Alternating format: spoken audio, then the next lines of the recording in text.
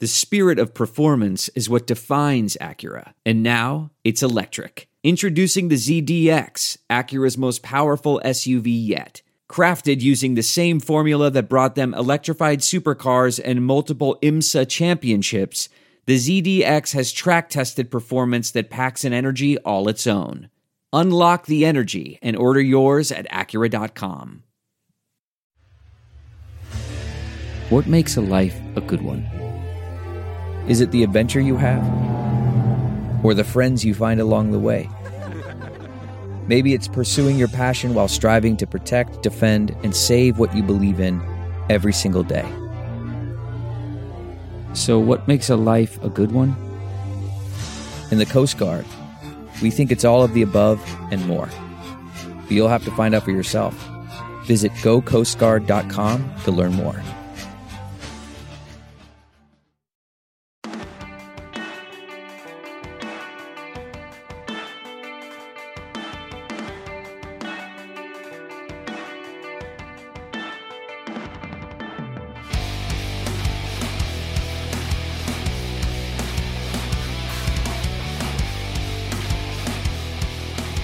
What is up, everybody? Welcome back to another episode of the Bootleg Football Podcast. I'm your host, Brett Coleman, here with my wonderful co-host, EJ Snyder. And it is time for the division-by-division breakdowns at long last. The NFL Draft was about a month ago now, and that means it's time to go through every single major offseason change from every single team now through the end of summer. Division by division, team by team, coaching staff by coaching staff, free agent by free agent, draft pick by draft pick, and even undrafted free agent by undrafted free agent. So we have a lot to talk about over the next couple months. I'm psyched for it. EJ, buddy, how you doing, and what are you drinking? I'm good. This is, as you described it, the mother of all off-season content. It sets us up really well to look at the league, to realize how the divisions are balanced, just to see how the roster makeups go. I know last year when we went through this, both you and I would comment every week, did you remember that blank was on blank roster or blank moved from X team to X team, and how those were things we looked for throughout the year as we watch tape week in, week out. Hey, is that guy getting playing time? Is he contributing? And a lot of guys that aren't, quote-unquote, making headlines. We're going to talk about some of them today that are sort of unheralded players that we have liked on rosters, and now they've moved on. We like their situation. So I think it's a fascinating exercise. It is a lot of content. It's a ton of fun. And what am I drinking? I have Belching Beaver Breweries, and I just love the name. It's Me So Honey Blonde, because it is pale ale brewed with honey. Oh, God. But I love Belching Beaver. They're super fun. And it's a good beer to drink cold. A little sweeter than your average offering. So it's a great summer beer. Just keep it in the ice chest, pull them out. And they go down possibly a little bit too easily. What are you drinking? I saw you had an interesting shaped bottle there. Oh, yeah, this is my favorite rye, Sagamore. There we go. Of Maryland. It's a local Maryland distillery. And this is actually a barrel pick from a local liquor store of mine. So they get to kind of select their own barrel. Usually like barrel picks are like a blend of certain stuff, and they don't have a whole lot to do like a whole offering, so they'll let either store owners or third parties come in and do barrel picks, and this was their pick, and I've heard it's very, very good, so I'm going to be enjoying this tonight. But Sagamore is probably my favorite rye. It is it makes a mean mule. If you ever had a rye mule, throw a little cumin in there, it'll change your life. But also, it's just a damn good sipping rye, which, trust me, not all ryes are good sippers. No. I'll just say that. And we should tell everybody that in order to appease folks, we're going in reverse order this year. So last year, we made the NFC and AFC West folks wait until the end. So this year, we're starting west and moving east. This is phenomenal, by the way. When you come down for the Bears game week 1, you're trying this. If I haven't drank at all. Gorgeous. The color, just the color looks really nice. It's unreal. I'll just say Fair that. enough. So thank you, Sagamore, for making the Nectar of the Gods. Why don't we get into our first team here, which is going to be the Seattle Seahawks, which I think was our last team last year, if I remember correctly. So we're Correct. directly going in reverse order here. There's been a lot of change with the Seahawks this offseason. I would say much of it brought out by the woes and complaints of their star quarterback, but unlike a certain team up in Wisconsin, it seems like Seattle listened to what their quarterback wanted and obliged him. So I'll go through, first things first, their coaching staff, and then we'll go through their draft picks. John Schneider is going into year 12, if you can believe it or not, with Pete Carroll. Both of them together as a GM and head coach combo, one of the most successful GM head coach combos that we've seen really in this entire era of football. Shane Waldron is coming in for year 1 of that offense coordinator job after Brian Schottenheimer was fired last year, which upset Russell Wilson a little bit, but they gave him input on who got brought in as his replacement, which made him a little bit happy.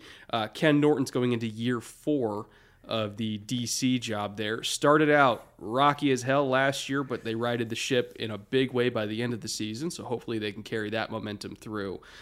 Before we get into the actual players they brought in, do you have any quick reactions for the hiring of Shane Waldron, the momentum that you saw with Ken Norton towards the end of last season? What's your general feeling on the Seahawks brass as it stands today? It'll be fascinating because the whole thing with Russell Wilson and Pete Carroll was the power struggle between the two. Pete Carroll loves to run the ball. Russ wants to cook, right? Good old let Russ cook. And he cooked pretty well for the first part of last season. In fact, very well. He was on MVP pace. And then there was some discomfort there. Pete put his foot down, by all accounts. They started to run the ball more. The offense got off track a little bit. Schottenheimer chafed at that. One of the reasons he ended up gone. And Russell in the offseason basically said, I don't like that.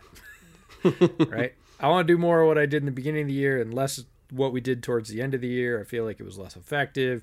And it really was, that sort of classic choice. Do you choose your head coach, who is 70 years old, or do you choose your star quarterback, who probably has, I'd say, 4 good years left?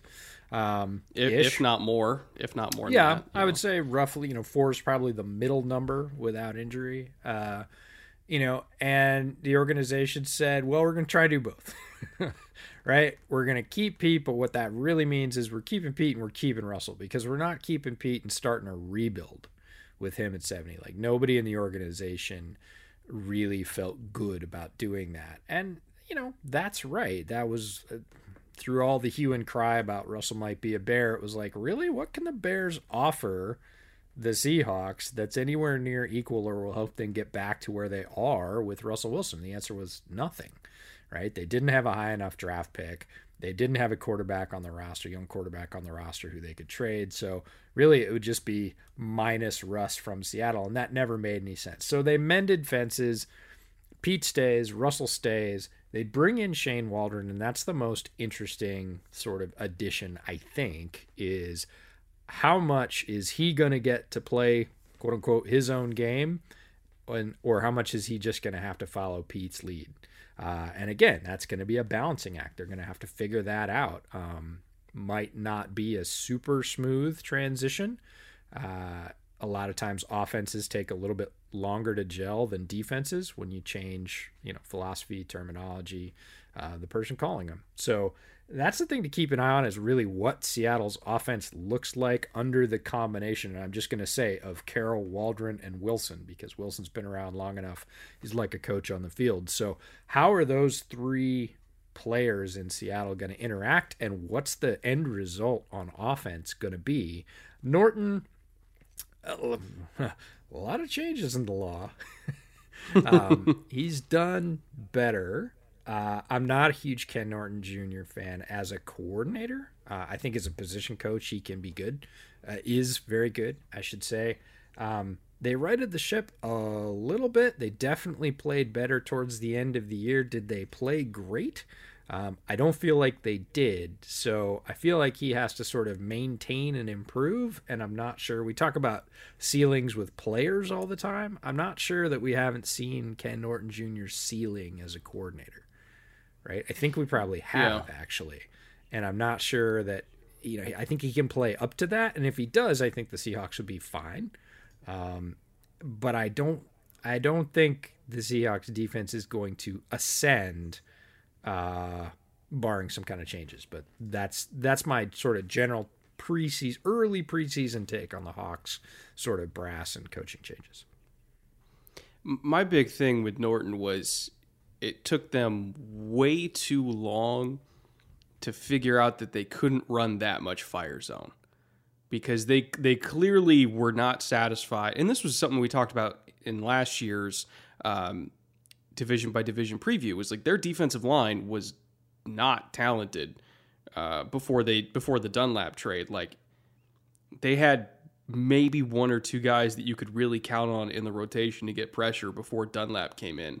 And so I feel like Norton was overcompensating by just blitzing like crazy. And it's like, we are going to call fire zone. We are going to throw 5 and 6 guys at the quarterback as much as humanly possible, which is fine. Like there's plenty of teams that make that work. Like the Buccaneers completely eviscerated the Packers with fire zone in like week 6 or 7.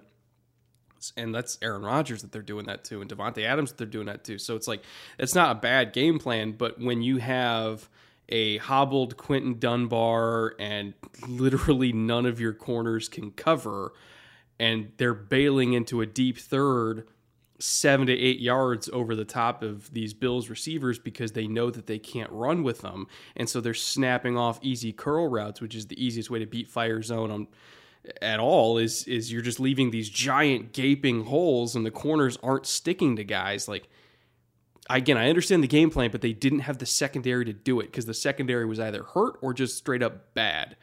Whereas you look at Tampa and it's like they have actual dudes in that secondary. So I feel like it took them way too long to adjust away from that game plan and do more drop 7 and the occasional drop 8 kind of stuff, and almost getting back to like the heart of that patented Pete Carroll cover 3 and quarters and stuff like that. Like it took them way too long to get to that. And ironically, when they did get to that, they played a lot better as a team. So I'm curious to see now in 2021, do they try to blitz more because Jaron Reed's gone? Do they stick with more of like the straight up like conservative zone coverage, rally and tackle mentality they played towards the end of the year? I don't know what they're going to do because Ken Norton's kind of done both before. So that's kind of like one of the main storylines I'm looking at. We might not even know what that defense is going to be till October, but it's something that Seahawks fans need to pay attention to. Is we're kind of at a fork in the road here, philosophically speaking, for defense. I feel like they only have the personnel to go one way, but they have a coordinator that wants to go the other way. So we'll see. And then on offense, I actually really like the Waldron hire. He was a Shanahan guy in Washington, and then he followed McVay to LA, and he was under McVay for literally since McVay got to LA. He was a tight ends coach, passing game coordinator, everything like that. So I assume that they're going to be running that Shanahan, McVay, Kubiak-ish, wide zone, West Coast passing attack, timing. I'm assuming that's what they're going to do. Wouldn't surprise me if there's some of like the empty stuff that Russell Wilson really likes in there. But again, knowing Pete Carroll, he's going to be like, yeah, stick with the run part of that, because the rest of the division with all these coordinators from that coaching tree run the hell out of the ball and they do pretty well. So do that part. So again, I'm not quite sure what to make of these coordinators. I do think that there's the bones of the house are good. I just don't know where the mold is yet. So we'll see. Again, it might be October when we figure out what the Seahawks team is. I think they could either be really, really good or really, really bad. Actually, no, they have Russell Wilson. They won't be really, really bad. They could either be really, really good or really, really average. How about that? Yeah. No, I think that's totally fair. And it was kind of a yard sale on defense for too long. And the first part of the season, it looked abysmal. It was really bad. Before Dunlap and before Norton's adjustments, they looked completely outclassed. They look like a bad college team on defense because they just couldn't cover. And it's kind of like the coordinators over there pounding his clipboard saying, come on, guys, cover. And that's not going to fix it, right? Then they get Dunlap. That's another sort of interesting sign. When you sign an aging pass rusher, a veteran pass rusher, and I like Dunlap. I think he's good. And he is instantly your biggest pass rush threat. You didn't have a lot to start with, right? Yeah. And Alton Robinson came on, developed nicely, a guy we saw at the Senior Bowl. I think he's a guy that's got a future more so than some of the other defensive linemen they've drafted recently. But it is going to be fascinating to see how that balances. And same thing on offense. Like, how much of that, I agree that, that's the system Waldron came from, but how's that going to run up against when Pete gets nervous, what he wants to do, and we're going to talk about this when we get to the free agency section, is like, give the ball to Chris Carson. Right? Yeah. Let him pound. Typically between the tackles or just right off tackle, right? Chris Carson's not a great outside zone runner. That's not his specialty. He's a hammer. He's a very good one. And that's what he fits. And they've re-signed him in the offseason, which is like, yeah, Shane Waldron and another guy, Gerald Everett, like tight end, yeah, wide open, empty, extra receiving threats. Yeah, we got a bunch of those we're going to talk about. And then they re-signed Carson, and it's like, huh. Yeah. Oh, okay. So how are you going to fit those things together? And you can do that. You can blend. Offenses, this is, I think, one of the misnomers that fans have is like they run outside zone. No. Most run games have some outside zone elements, maybe some inside zone elements, some gap, some duo. Like they have plays, but they do tend to have a tendency. But it'll be really interesting to see, again, where's the balance? Who's winning that sort of theoretical battle on offense between like Pete and Shane wanting to do some things that are maybe a little bit more wide open. Like you said, more empty, stuff like that. So it's going to be a really interesting, and we probably won't know until October. First couple weeks of the season are always a false positive session of the NFL, yeah. Right? Everybody overreacts to week one. By week two, there's still some weird results. And then people start to normalize a little bit. So definitely something to watch coming out of the Northwest. For this draft class, they actually only had 3 picks, which you and I both expected them to be active on the trade market because they only had 3 picks, but they did the opposite, and they did a whole stick and pick strategy. They came out with Dwayne Askridge, who was a favorite of both of ours out of Western Michigan, Trey Brown from OU, and then in the 6th, they got Stone Forsythe, who, from what I heard, had some medical flag, which contributed to the drop. I don't necessarily think it went like 1st round to 6th round. It might have been like day 2 to 6th round. I personally thought there was a good chance he was going to go in the 1st. Clearly, he did not. But I guess medical was a big reason why he went in the 6th in the first place. But when I look at these 3 picks, they actually they signal a little bit maybe of what Waldron and particularly Russ want to do, both in the run game and the pass game, because I think Eskridge, and we've talked about this several times on the show since the draft, is going to be a natural in the slot for them. But also, when you look at the stuff that McVay and Shanahan do with jet motion, like that is a constant and consistent part of their run game, whether it's as a decoy or whether, McVay's giving the ball to Robert Woods down in the red zone on jet because they feel like they can get an edge, and Woods got a couple rushing touchdowns just off that play. You see Shanahan do it with Debo and Ayuk. Like that I think is going to be a consistent part of the Seahawks run game, which maybe it wasn't as much before. And I think Eskridge is going to be a natural for that. And then Forsythe, will he start immediately? It's probably not, but again, the tools are there, and with Dwayne Brown getting up there in age, he's mid-30s now. I think you could do a hell of a lot worse than at developmental potential future left tackle than Stone Forsythe in the 6th round. As you mentioned before on the show, he got the seal of approval already from Steve Hutchinson, which I think means a lot to both of us. So overall, I was very satisfied with what they did in the draft, and it kind of gave us a little window into what they want to do on offense. Yeah, I fully agree that if you've got 3 players, they came away with 3 good players, 3 good values at where they picked, 3 players that are going to help them. Eskridge in particular, Waldron coming in, you mentioned jet motion, and both the systems or both the coaching trees that he comes from use it a lot. We're going to see it. He did it at Western Michigan. They needed a dynamic third receiver. They had a good third receiver. Like, I am a Moore fan. Moore is gone, but he's not a jet motion guy. He is not a dynamic make you miss guy. He is a very good on time, physical possession and a little bit more down the field receiver, but he is not somebody you're going to run jet motion to more than 3 or 4 times a year.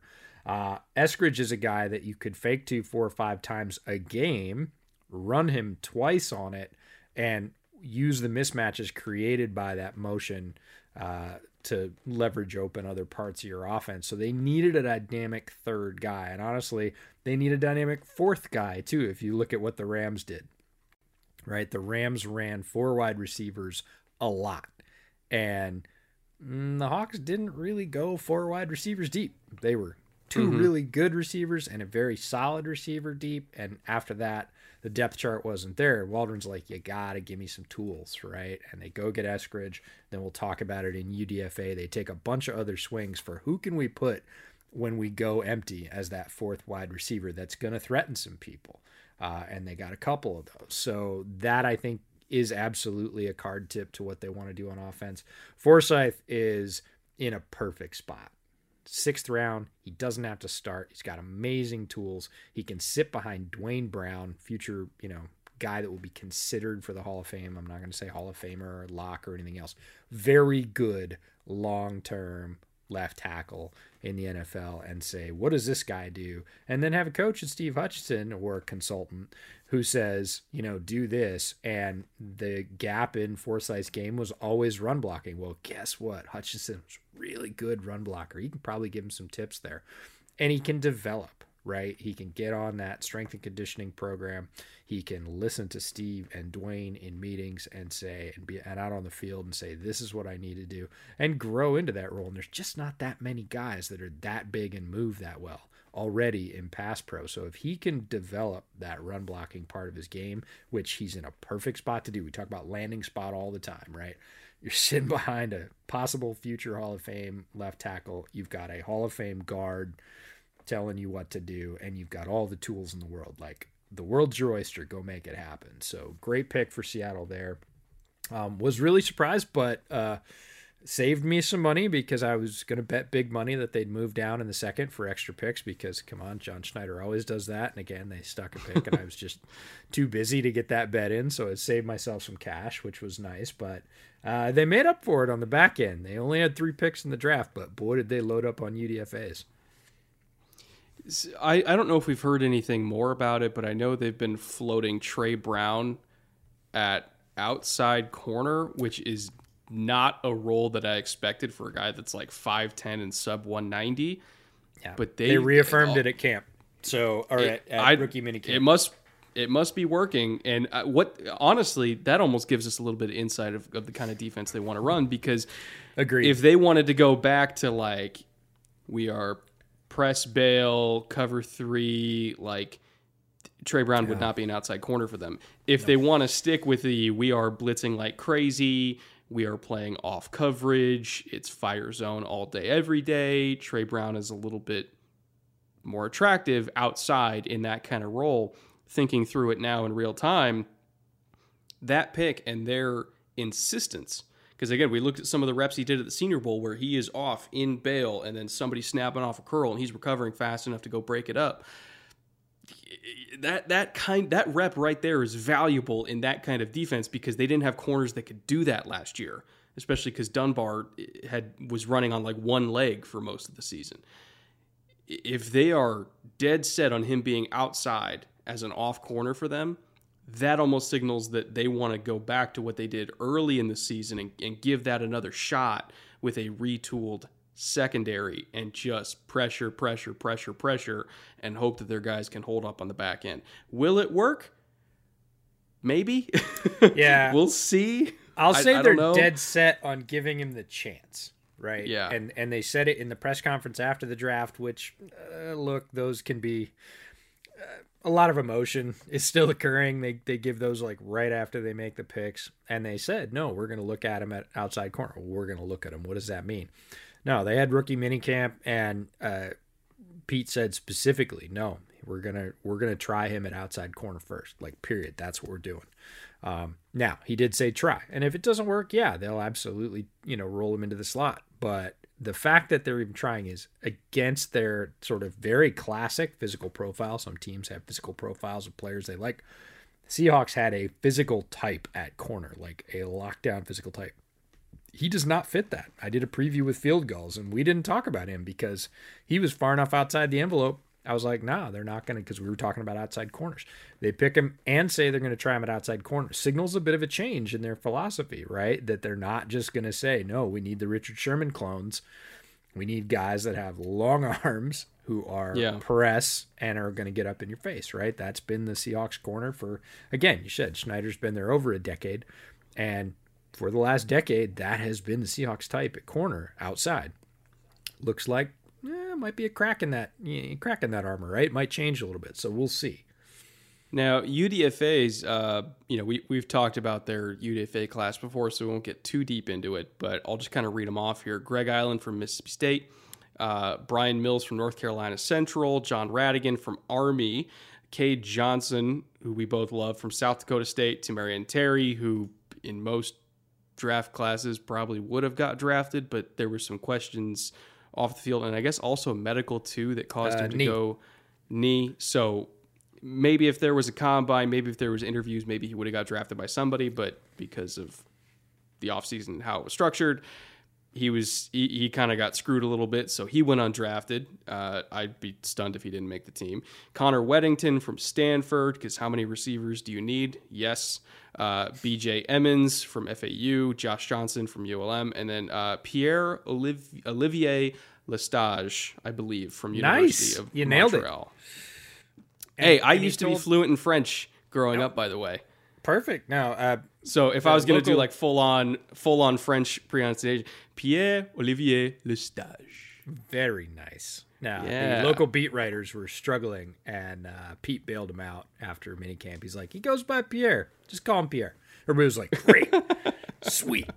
But honestly, look, Seahawks breed and preach and live competition every day. That's Pete Carroll's model, right?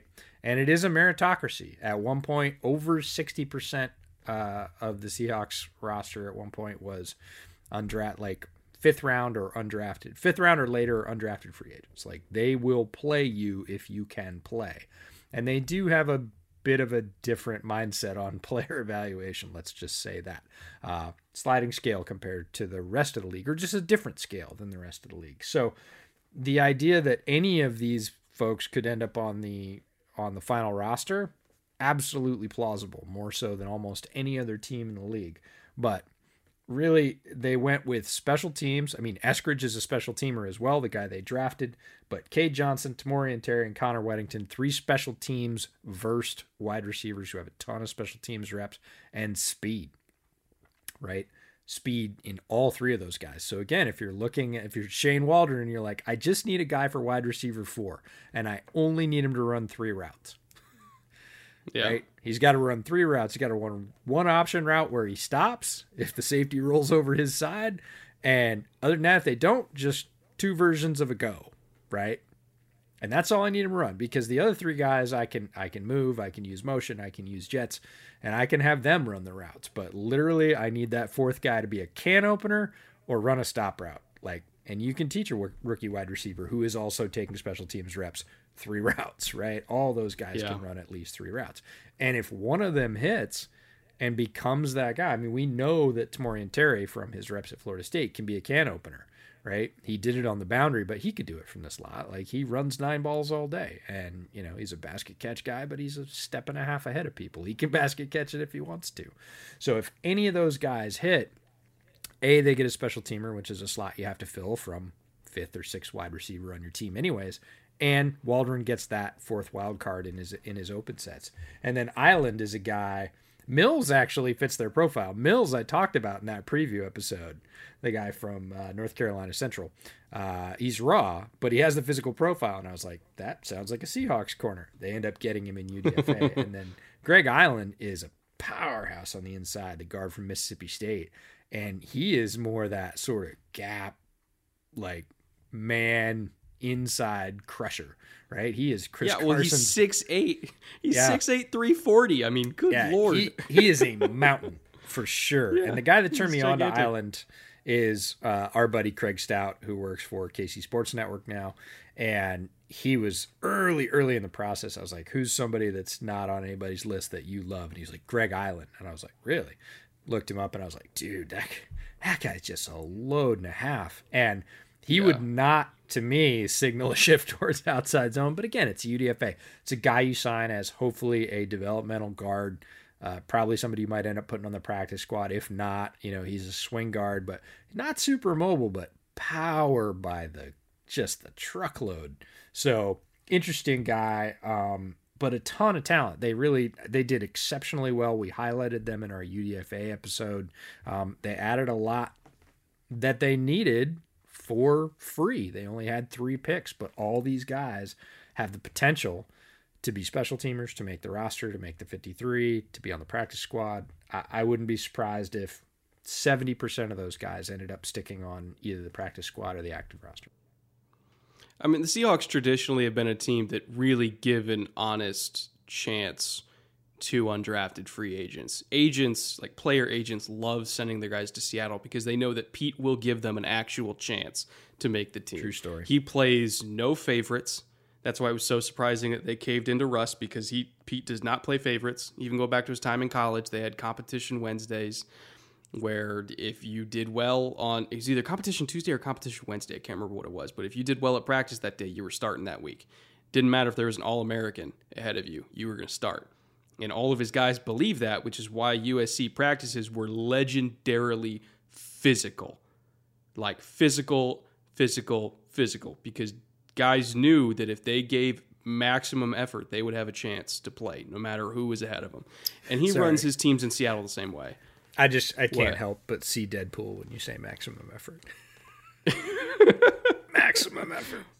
I can just imagine Deadpool at USC practice, and that's just a hybrid I would love to catch. But no, he is as egalitarian as meritocracy based, right? You perform, you play. And it doesn't matter where you came from. Doesn't care about your pedigree. We had Matt Bowen on, and he was like, guess what? All that stuff doesn't matter anymore, right? When we were talking about testing and measurables, he's like, you're in the NFL, man. Like, if you can play, you can play. And that's more true in Seattle than it is anywhere else in the league. It is true other places, but it seems to be somewhat selective. Pete, across the board, like you said, if you show up, if you are role and assignment sound, right, you will play. It's Richard Sherman, it's Cam Chancellor, it's Brandon Browner, it's all these guys. Many guys. That were overlooked. Chris Carson, Doug Baldwin. Yeah. Yep. The list goes on and on. Michael Bennett was undervalued. Like, he doesn't care. If you're a good player, you'll be on the field. So I agree with you. A lot of those guys will make the roster and probably get significant playing time. And that brings us to free agency, where they were very, very active, both with guys that were already on the roster and guys that they brought in from elsewhere. So major additions. They poached quite a bit from their division. So they got Ahkello Witherspoon, Gerald Everett, who clearly Waldron was pushing for that because he wanted a super athletic move, tight end, H-back, whatever you want to call Everett, big slot. And he also wants somebody to install his offense, right? That too. This is a classic move in the NFL, right? New coach, whether it's head coach or whether it's coordinator, give me somebody from my system so that when everybody else goes, what the hell does he mean? Gerald can go this way. He means go this way. Right. They also got Kerry Hyder Jr., Al Woods, Aldon Smith, baby, whatever happens with Aldon Smith, who knows. And then Pierre Desir, who is just going to be in the league forever, I guess. Coaches really love Pierre Desir. Like, it seems like he's on a new team every year or two, but that dude just consistently gets work. So more power to him. In terms of free agents retained, they kept Poona Ford. He's was a restricted free agent. Nick Bellor's still back. Ethan Pochik is back. Benson Mayowa. Cedric Ogbuehi they re-signed. Chris Carson. Carlos Dunlap they retained as well. Demarius Randall and Geno Smith at backup quarterback. And then in terms of free agent losses, they lost Shaq Griffin to Jacksonville and Carlos Hyde to Jacksonville and Philip Dorsett to Jacksonville. So they had a trio of guys go to the Jags who had infinite money to spend. David Moore is now in Carolina. Jacob Hollister is a Buffalo Bill. Jonathan Ballard is in Atlanta now. And Quentin Dunbar, who was the corner I mentioned earlier that was playing on one leg, is now with the Lions. So I'm assuming Trey Brown is going to be in contention to replace him outside in a very similar role. So overall, looking at all those losses, all those retentions, and all those gains, what's your overall take on the kind of balance that Seattle has in the free agency process? Did they win more? Did they lose more? Are they about the same? What's your feeling? I think they're probably better. I really like the addition of Gerald Everett. With Waldron coming over, that's even more significant, but it's something that the Seahawks have never really had. They sort of had it in Jimmy Graham, but Jimmy Graham was aging and didn't do a ton in Seattle. But Everett is a different kind of player. Again, the Seahawks have a bit of a type at tight end, the Will Disleys and the bigger guys that have hands and are great red zone targets, super reliable fan favorites. But not necessarily guys that you can send down the seam. And Gerald Everett's had a lot of success there. Obviously, Shane knows how to use him there. So it's really interesting to see how he'll figure into that offense. Chris Carson, we talked about a little bit. Aldon Smith, wild card. We'll see what happens. Poaching is an interesting guy to keep because they must have liked what they've seen. Trying to, again, keep Russ happy, keep a line in front of him, a piece they chose to keep.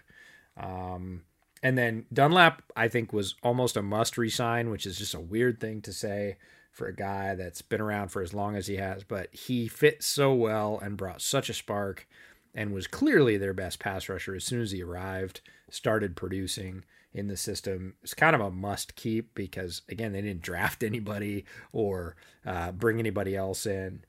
That was really going to challenge for that. And then Kerry Hyder is one of those guys that watching every game last year, I made notes about Kerry Hyder probably every week or every other week. And I was like, man, this guy can freaking play. Like he makes 3-4 good plays a week, really good plays. I would say sort of above replacement level or above average plays. He's again, assignment and sort of gaps sound. He's going to be in the right place, but he also can make plays. So kind of an underrated signing there. And it again takes it from a division rival, adds it to your stock. That's a sort of double win. And then Ahkello Witherspoon is a guy I think is sort of more in that classic Seahawks corner mold. When he was coming out, he was one of the guys that I looked at because he had all the measurements and he played that way. And I like his fit a lot. Again, the Seahawks aren't stacked at corner. He's got a great path to playing time.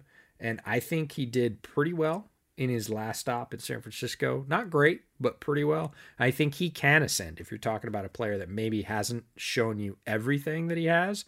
I think he might be able to show a little bit more in Seattle, again, depending on the scheme and the system they play. Demarius Randall's a player I like, but I really think he's a backup at this point. They have him listed at corner, which is a little odd. He's one of those guys that can play corner, can play safety. I really see him as more like a dime safety, third safety, which isn't bad. If Demarius Randall's your third safety, you're doing okay. But overall, I like the haul. Did they lose some players? Sure, but they were guys that, like Carlos Hyde, Philip Dorsett, everybody gets excited about them because they were names coming out. Neither one's produced a bunch in a while. So I like what they did. Am I confident about their backup quarterback situation? Nah, but that's, many teams in the NFL don't have a backup quarterback that I'm excited about. So overall, I think it's a good, strong haul. And when you add it up with a very strong UDFA class, and again, a solid draft class, although it was small, I think they set themselves up pretty well. I like what John did in the offseason, and it'll be really interesting to see how they fit all those pieces together. Yeah, you touched on the Kerry Hyder pickup, and he was like the other guy for the 49ers. And, when Bosa got hurt, He got a lot more snaps and kind of showed what he could do. He had a career high in sacks last year, but also his pressure rate was very, very good. So he was kind of like an unsung hero on that defensive line, and a big reason why their defense didn't completely and utterly collapse after Bosa went out. So I think if you look at like a third down rush of Kerry Hyder, Carlos Dunlap, Poona Ford, and Alton Robinson, or LJ Collier, Elwood, whoever you want to throw in there, and then Jamal Adams blitzing, so all these guys can get a one-on-one. That's a lot better than it was last year.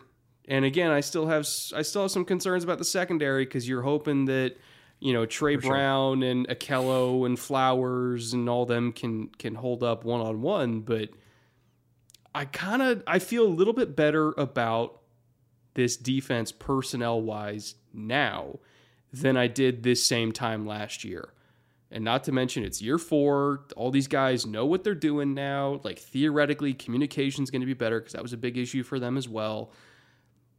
Do I think they're going to be like elite in points per game like they were in the last 6-7 weeks of the season?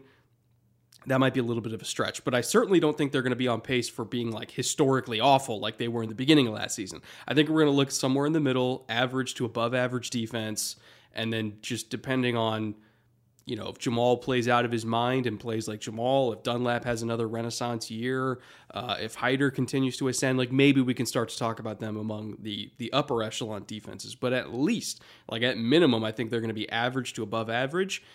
And then as long as you're average to above average on defense and you still got Russell cooking with all these receivers and an upgraded offensive line, it is not out of the realm of possibility for me to see Seattle be one of the last teams remaining in the NFC. It's really not.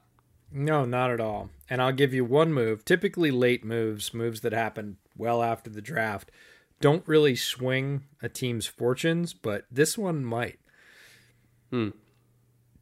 They might get KJ back for cheap. That's true. He's still floating out there, isn't he? He is still floating out there. In fact, I got asked about him yesterday, and somebody said, where do you think KJ ends up? And I'm like, honestly, at this point, super low cap year, lowest in a long time. Everybody's pretty much settled their stuff. Do you really want to go take a 1-year flyer somewhere and learn a new system? Or if John and Pete come saying, hey, we'll sign you to a 1-year deal. It'd be less than you were going to make, but you can play with all your old mates. You already know the system. Like, if they swing, say, July, right before, off-season workouts really crank up, right before camp starts, KJ deal, that's a plus for them, more so than it would be for almost any other team, because, again, of the run-up and off-season activities and whatever else. Now, did KJ play great last year? No, but he played solid, and they're going to be able to get him for next to nothing because he's been sitting on the market the whole time and everybody's out of money. And that would be, again, for Seattle, a bigger plus than just about anybody else that could sign him. I would say that actually does swing even more, in their favor. What do you want to bet that he wants to go back to Seattle? He just doesn't want to do OTAs, so he hasn't signed yet. And look, Pete is notorious for taking really good care of vets. I'm sure they're talking, right? And he's like, look, sign me on July 10th, right? Yeah. Like 2 days before. I'll keep in shape and you sign me late, and that's going to be our handshake deal. And I'll play for, whatever you've got left for 1 year. And, he gets a job. He's up to speed. He knows the defense. He knows the people he's playing with largely. That would be a nice boost for the Hawks, and I could totally see it happen. It's actually quite realistic. Why don't we get into the Seahawks' biggest rival, arguably, which is the 49ers, who had another very active offseason. A lot of potentially transformational changes within the organization. First things first, let's look at the front office and coaching staff at the coordinator levels. We got John Lynch and Kyle Shanahan already in year 5 together, if you can believe it. Feels like they just got hired in together. Yeah, they're already in year 5. I think they came in like a 6-year deal, if I remember when they first got hired, and they're already 80% of the way through it. Mike McDaniel is going to be year 1 being the offensive coordinator, but I mean, let's be honest, Kyle and him are going to be working hand in hand. It's a little mix of both. He got promoted to OC after LaFleur left to go with Robert Saleh, who was their other coordinator, the defensive coordinator that left for New York. So DeMeco Ryans is now the defensive coordinator, and DeMeco has a soft spot in my heart as a former Houston Texan, one of the greatest linebackers that Alabama has ever produced, and Alabama's produced a lot of great linebackers. I'm not surprised that he's had kind of this quick rise in the coaching ranks. He was always seen as like a coach on the field, whether he was in Houston, whether he was in Philly. This does not shock me at all. As for what kind of defense he's going to run, he's played in and seen every defense you can imagine, so I don't necessarily think that it's a lock-in for, oh, he's going to run Saleh's stuff, or, oh, he's going to run Saban's stuff, or, oh, he's going to run Schwartz's stuff, or, Dom Capers. Like, what? I don't know what he's going to run, but I think that there's going to be a lot of different stuff in there because he's been around, he's seen a lot. And I think that he is going to mold the system to his personnel. He's going to use the fact that he has a unique linebacker like Fred Warner to his advantage and know, like, hey, I got a linebacker that was able to stick with Hollywood Brown step for step. I can do coverages that most other teams can't do because I have that kind of linebacker. I have a defensive line that has Bosa and these just absolutely ravenous interior pass rushers. And like, I can do stuff with my defensive line that other teams can't do. So I don't know exactly what system they're going to run, but I do know that DeMeco Ryans is smart enough and experienced enough, even though it's his first time as a DC, that he's going to run whatever his team is good at. So maybe we won't find out until like week 6 what that is, but I think by the second half of the season, we're going to see this 49ers defense rocking and rolling, and I'm really excited to see what DeMeco does. He's one of my all-time favorite Texans, even though he wasn't even there for very long. But that's how much I love Captain Miko, and every other fan of every other team he's ever been involved with loves Captain Miko for a reason, because he's that dude. So overall, very excited about this 49ers front office and coaching staff. The culture is top-notch. And really, if I was a 49ers fan, this would be one of the seasons that I think I was most excited for in a long time. Yeah, DeMeco I want to talk about in particular because DeMeco Ryans was one of my favorite players that, never played for Chicago, but it didn't matter because he was a tremendous player coming out. He was incredibly smart. He's very skilled. And I'm not surprised either that his rise through the coaching ranks has been rapid. And typically when you lose a guy that's as good as Robert Saleh, like all the Jets rave about Saleh, that's why he got that job. Everybody knew that he was going to be a hot coaching candidate and that he probably wasn't going to stick because he's a rising talent. He's a star. Usually when you lose a star, there's a drop-off, right? You're like, well, he's not Robert Saleh, but he's probably going to be able to carry his own water. With DeMeco Ryans, I'm like, You don't know his name yet, but I'm equally as excited as you are for him to take the reins there and really put his own wrinkles on it. I think if he carries forward, just for continuity's sake, 60 or 70% of Saleh's system and adds his own wrinkles as he goes, because, again, he came from Alabama. Saban and Belichick are really good friends. I mean, you can't help but look at Bill's defenses every week and go, he adapts, right? He adapts to his personnel, but he also adapts to the opponent, right? We're not going to do the one thing I would be most surprised by the San Francisco defense doing this year is if they did kind of the same thing almost all the time. Yeah. I would be flabbergasted. I would be like, what? I really expect that defense to be changeable, both to personnel, but also week to week. And I think a lot of fans think that's the norm, right? That the game plan's like really variable every week. And with some teams it is, and with some teams it's really not. They're going to play 70% of the same stuff no matter what. And I can see DeMeco Ryans being very creative, not only because he has players like Fred Warner, which allow you to do that, but also because he is a very good defensive mind, as was Saleh. It was not that way in the past, and I would be very surprised if it changed and became more so, more sort of uniform and less changeable. I imagine it will keep that adaptability, and I can't wait to see what he can do because I think it's going to be tremendous. So that's probably the move I'm most excited about. McDaniel, I don't worry as much about because it's Kyle's offense. He's gonna take input from his coaches. He always has, but you could put a lot of people there, and I'd be like, yeah, it's fine. Kyle Shanahan is one of the greatest offensive minds in the NFL, so I worry less about that. DeMeco, I think, is absolutely going to be able to hold his own, even though it's his official first season as a defensive coordinator. Now, draft-wise, it was one of the more exciting draft classes, I would say, mainly because of who they got at the top. There was that huge trade-up, which ended up being for Trey Lance, not for Mac Jones at 3rd overall. They came back in round 2 at 16th overall and got Aaron Banks out of Notre Dame, which was a pick that you and I think both felt was about right in terms of value. Trey Sermon, who was a personal favorite of mine, one of the more divisive prospects, I would say, between me and AJ this season. Ambry Thomas from Michigan, who you absolutely adored. So, again, first 4 was good. Jalen Moore from Western Michigan. Demondre Lenoir. At least I think it's Lenoir from Oregon and not Lenoir. Again, I watch all 22, so I don't necessarily get to hear the announcer say the name. But and then Talanoa Hufanga from USC, who went in the 5th round. A lot of people thought he was going to go earlier than that, and 5th round sounded about right to me. And then Elijah Mitchell from Louisiana, who was a favorite of yours as well. So very, very like top to bottom. I didn't have any picks that stuck out there that was like, I don't know about that. Like everybody seemed to be appropriate value for me. Where else to start other than Trey Lance? I had him going 3rd overall in my mock drafts for a reason.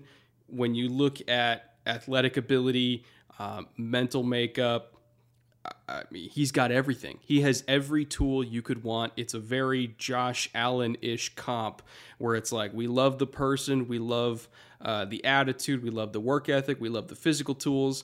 Ball placement needs work, but everything else is there. And then Josh Allen, once he fixed his ball placement in the NFL, then everything else that he brought to the table was allowed to shine, and he became an MVP candidate. I think Trey Lance is going to be a similar story in San Francisco. Like I had him as a top 3 pick because where else could he go to get that kind of coaching that he needs to unlock that potential and let his whole toolbox shine? So the fact that he doesn't even have to play early because they still got Jimmy G is even better for him. But truth be told, whether Jimmy G is there or not, whether he's healthy or not, I wouldn't be surprised if Lance plays sooner rather than later, because once he gets to camp and these receivers see the ball come out of his hand and they see the difference and they see the effect he has on the run game with his mobility, all the guys in the locker room are going to be like, look, I love Jimmy, but come on. That dude, we need to get that dude on the field. It won't just be the guys in the locker room either. I mean, the coaching staff picked him because Jimmy is a known, right? He is a known quantity. What Jimmy can give you is good. Got him deep into the playoffs, looking at the Super Bowl. And Trey Lance is better in his ceiling.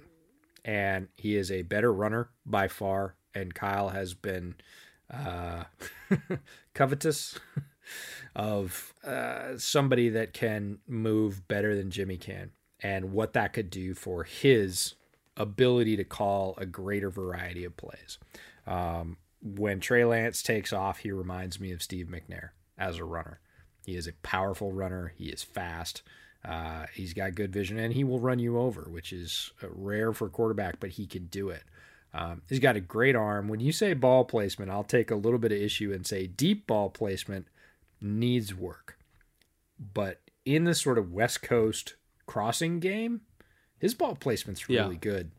And no, you're right. Who does more West Coast crossing game than Shanahan, right? So that lines up perfectly. He can do something right now really well at a high level that they do very often.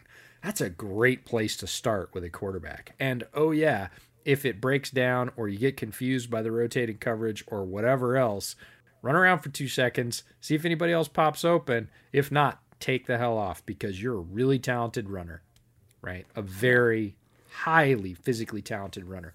And the Josh Allen comp I can see from physical traits, but if Josh Allen had the freshman season at Wyoming that Trey had at North Dakota State, Josh Allen would have been number one with a bullet.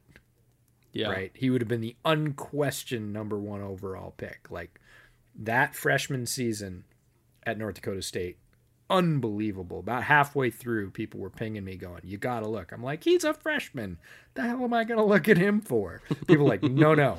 He's thrown, at that point, 16, 17 touchdowns, no picks as a true freshman. And I was like, really? Okay, I'll look. And I looked and I saw a lot of the things the same, that the San Francisco Brass did. I agree with you top to bottom in this class. Very few picks that I had any issue with at all, either for talent, scheme match, or value. The only one that I'm even sort of a little bit about was Banks. And it's not because I don't like Aaron Banks, the player. I think it was a little rich. I think he would have lasted a little bit longer. He's a good guard. Could they have got him in the third? Maybe. If they love him, great. Again, this is splitting hairs, right? It's not that big a deal. Trey Sermon, I didn't like him as much as you did, but that doesn't mean I didn't like him. He's a good player, and he's going to be great in that system. Ambry Thomas, all over Ambry Thomas. Tremendous pick for them. Jalen Moore, I think, could be a starter in 2 years. I think he has that kind of ability. Lenore from Oregon was the guy out of their secondary that I liked less than some other guys that got picked a little bit higher. But again, you're talking about the 5th round, near the end of the 5th round, 28th in the 5th round.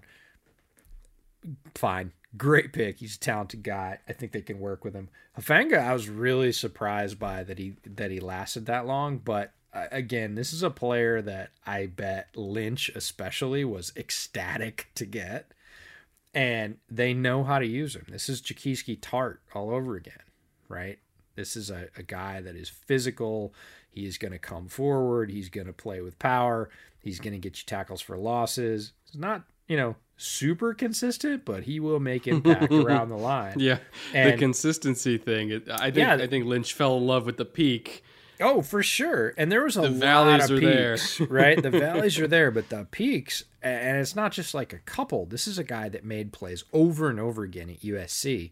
Now, when he wasn't making plays, he was missing them, right? And that's what they're going to have to try and clean up. But the ability, again, playing forward in that sort of 30-degree cone, about 8 yards off the line, he's going to make impact. They're going to release him as a missile pretty often throughout the game. And then Elijah Mitchell, I love, especially in this system. Speed, good balance, enough power to run between the tackles. He's not just a one-cut speed guy, and a better receiver than people give him credit for. So to get him, again, you can get running back talent late. Like getting Elijah Mitchell in the 6th round, tremendous value, great fit with the system, and is going to be productive. I guarantee you he will get touches. They went through like 5 running backs last year in San Francisco. They had terrible injury luck overall as a team, but they were playing their 5th running back, and he was still being productive. Mitchell's probably going to be 3rd, maybe 4th starting off, probably 4th starting off on that depth chart. He will get touches this year, and he will make things happen in that offense because he has the physical traits to do it. The 49ers backfield is like so ripe for either daily fantasy or best ball. Season long, I'm not even like traditional season long fantasy football leagues. I'm not touching them because you look at the depth chart and it's Trey Sermon, Wayne Gallman, Raheem Mostert, JaMychal Hasty, Jeff Wilson. If you ask me who's going to end up with the most carries out of those guys, fuck if I know. I don't. I have no clue. Nobody knows.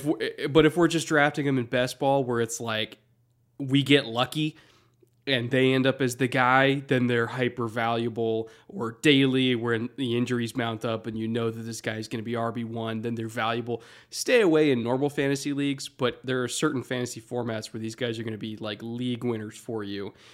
In terms of real football, not fantasy football, this is one of the most exciting and deepest backfields in the entire NFL. Because again, you run down those names, like Hasty is a guy that you and I both love coming out.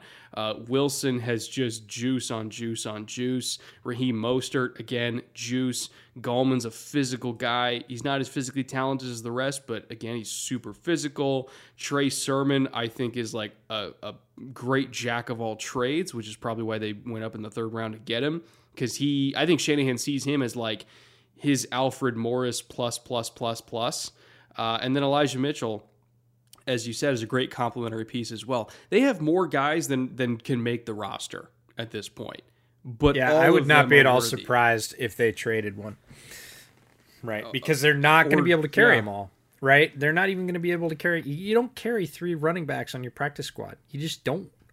Right? They're probably going to carry 4 backs. Maybe, but again, they have a fullback that is incredibly valuable, probably the most valuable fullback in the entire NFL.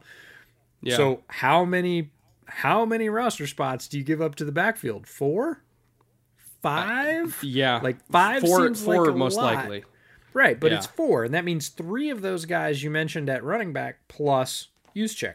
So a bunch of these guys are going to enter a practice squad, but you can't put 4 running backs on your practice squad. You can't do it. So I would not be at all surprised to see one of those bottom 4 guys get traded, especially with Mitchell. Like somebody comes along and says, we want Hasty as our, special teamer, 4th running back, whatever. Like they'd probably give him up for a 5th or 6th because they got him as a UDFA. That's still making money from John Lynch's perspective. So. Yeah, I just overall, I love their backfield. I love their offense because, again, you got all those running backs. You got, Kittle coming back healthy. Juszczyk is an elite fullback and one of the most important players in that entire offense. The offensive line is good. I mean, the receivers, if they stay healthy Debo, this year, Ayuk. If they don't get just gutted by injuries like they did last year, again, if they stay healthy this year, look out. Like, because even gutted last year, they were still a tough out, and they still beat people. And if you look at their injury roll from last year, it was ridiculous. It was terrible. Like we said, we were there 4 and 5 running backs deep. Not by choice. They were just rotating them for fun. Like, the other 3 guys ahead of them were out with injuries.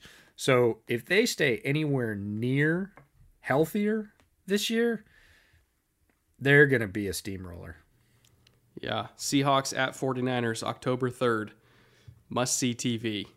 Absolutely must-see TV because those are probably the 2 best teams in the division, and they are going to go to blows. Guarantee it. Why don't we get into their UDFA class for the 49ers? They got Elijah Sullivan from Kansas State, Austin Watkins from UAB, Justin Hilliard, the other linebacker from Ohio State, and then Josh Peterson from Louisiana Monroe. Honestly, like this was one of the UDFA classes where I was like, the roster's super loaded and none of these guys were super exciting for me. I don't think any of those guys are going to make the team, personally.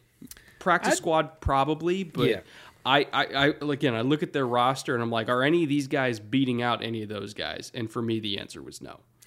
I think you're right. I think you're absolutely right that their path to the 53 is rough. Their path to the practice squad, at least for 2 of them, is pretty good.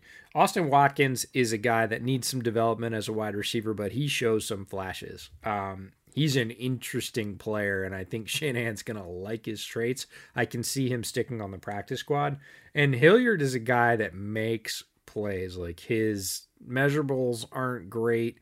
He was not as good as, again, 2 out of the 4 linebackers at Ohio State ahead of him. Not even really close, but still, regardless of that, he made plays. He's got the knack, right? He's Matt Bowen said players that are around the ball aren't there by accident. Hilliard's around the ball a lot, despite his physical profile. It's not terrible, but it was nothing like the 2 guys in front of him at Ohio State. So his real problem was health. If he can stay healthy, he's going to be a guy that could be on the 53 as guys move on or get traded or whatever else. He could be a very valuable pick for them.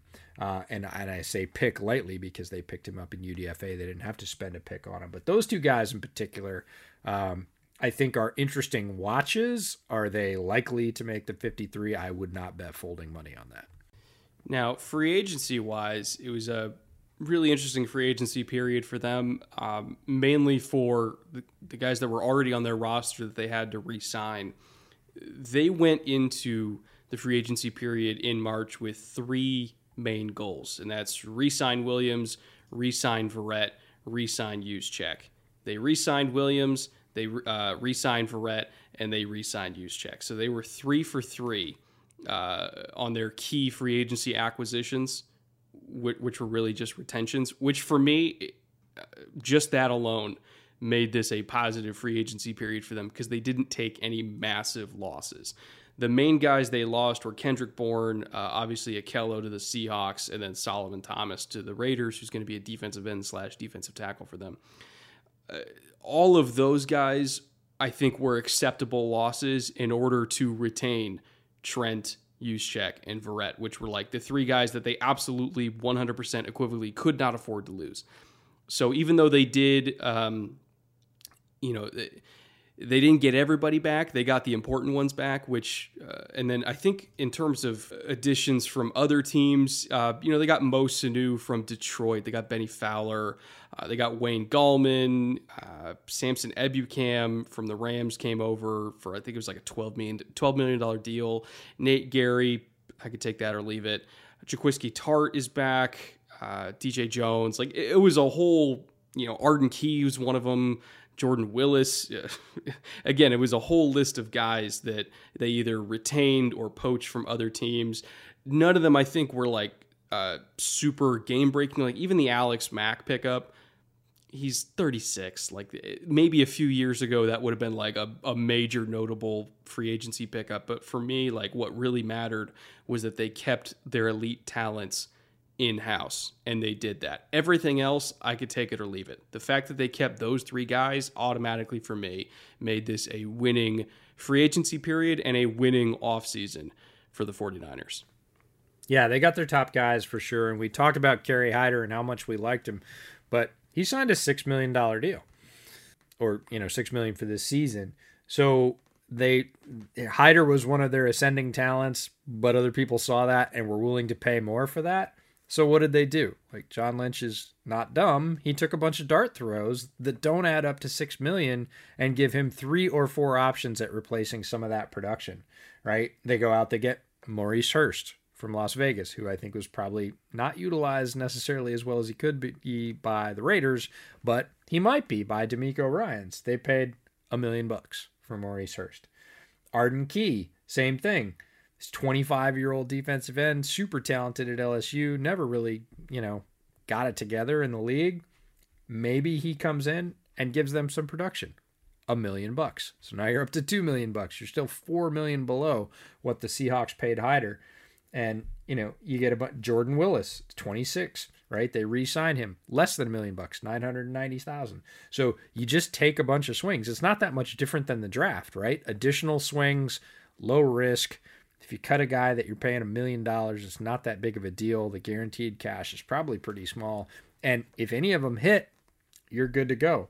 Kwan Williams is a guy I really like at corner. I'd like to see what he can do. Again, he struggled with injuries, but if he stays healthy, Jason Verrett was a guy that struggled to stay healthy. Finally got to San Francisco, stayed healthy, and played amazing because he's a talented player. Kwan Williams could be similar. The guys up the top, I like Gallman. It was an interesting choice because I think Gallman had a great season last year in an elevated role.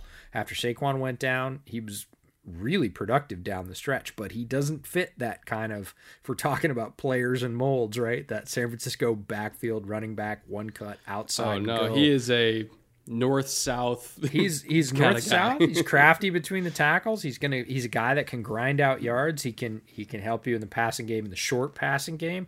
He's super reliable for the Giants last year, but it was an interesting pickup. Again, they didn't pay a ton for him, under $1 million.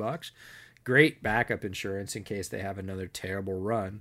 And then Trent Williams kind of counts on there as well. That's a big deal for them. But overall, they took a lot of sort of what I would call reasonable swings. Are any of these like scale tippers? No, the scale tippers are the guys you talked about that they signed at the top, the guys they retained, right? The guys they had to have. If any of these guys hit, it's gravy. For $1 million in the NFL right now, if Arden Key suddenly lights a switch under D'Amico Ryans and comes up with 4 or 5 sacks in situational rush duty for $990,000, like, winning. So smart football from the front office. How crazy is it, by the way, after the Falcons got a second-round pick for Mo Sanu, that Mo Sanu is now like wide receiver 3 or 4, what is it, like 18 months later, not even, on the 49ers, and how the Falcons, because of that Shannon Sharp fiasco, not to get on a tangent, but I feel like we do have to talk about this because it's crazy. Because of that Shannon Sharp potentially illegal fiasco, by the way, according to California law, the Patriots or the Falcons are now trying to hold out for a second-round pick at most for Julio Jones. It was reported that they might at most get a third now because cat's out of the bag. Teams know he wants out. That's going to depress his value. How crazy is it going to be when the Falcons get less for Julio Jones than Mohamed Sanu? The reality of the NFL is a very fickle beast. And yeah, if you put those two things objectively against each other, it makes zero sense. None. There is no justification for that at all. But the reality is the Sanu deal was too high. A lot of people said so at the time. They were like, nah. And the Jones deal is going to be too low because of circumstances largely beyond their control, beyond the team's control. In any given year, you probably still get either a low first or like a conditional first for Jones. Definitely a second. Like, you can say what you want about Julio. Julio, when he came back last year, took right over as the alpha, although they already had an alpha in Calvin Ridley. Like, the first couple games back, I remember like going, oh, yeah, guess who's back, right? He didn't skip a beat, right? That guy is dominant. He's crazy good. The idea that you might only squeak out a third for him, everybody's like, oh, it's the money and the age. Yeah, it's the money and the age. Guys that are that talented get paid again and again. They grab high picks again and again. So if that were come to pass, that's two random snapshots for the NFL that stacked up side by side don't make any sense. Yeah, that'll be tough to swallow. I feel for Falcons fans right now. Again, this is an NFC West episode, but I know what it's like to lose a star receiver to absolutely gut-wrenching circumstances. And I know how it feels, guys. If you're a Falcons fan listening to this, I'm sorry. I'm really sorry. I feel the cap situation screwed them.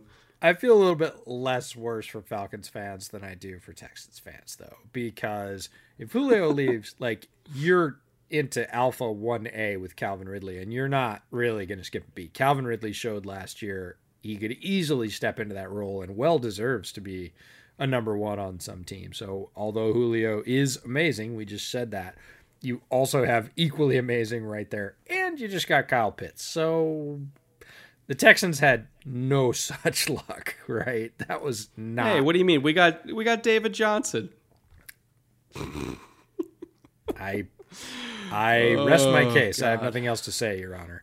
Anyways, overall, San Francisco, nice work in free agency. I don't think they overpaid for anybody. They kept their important players.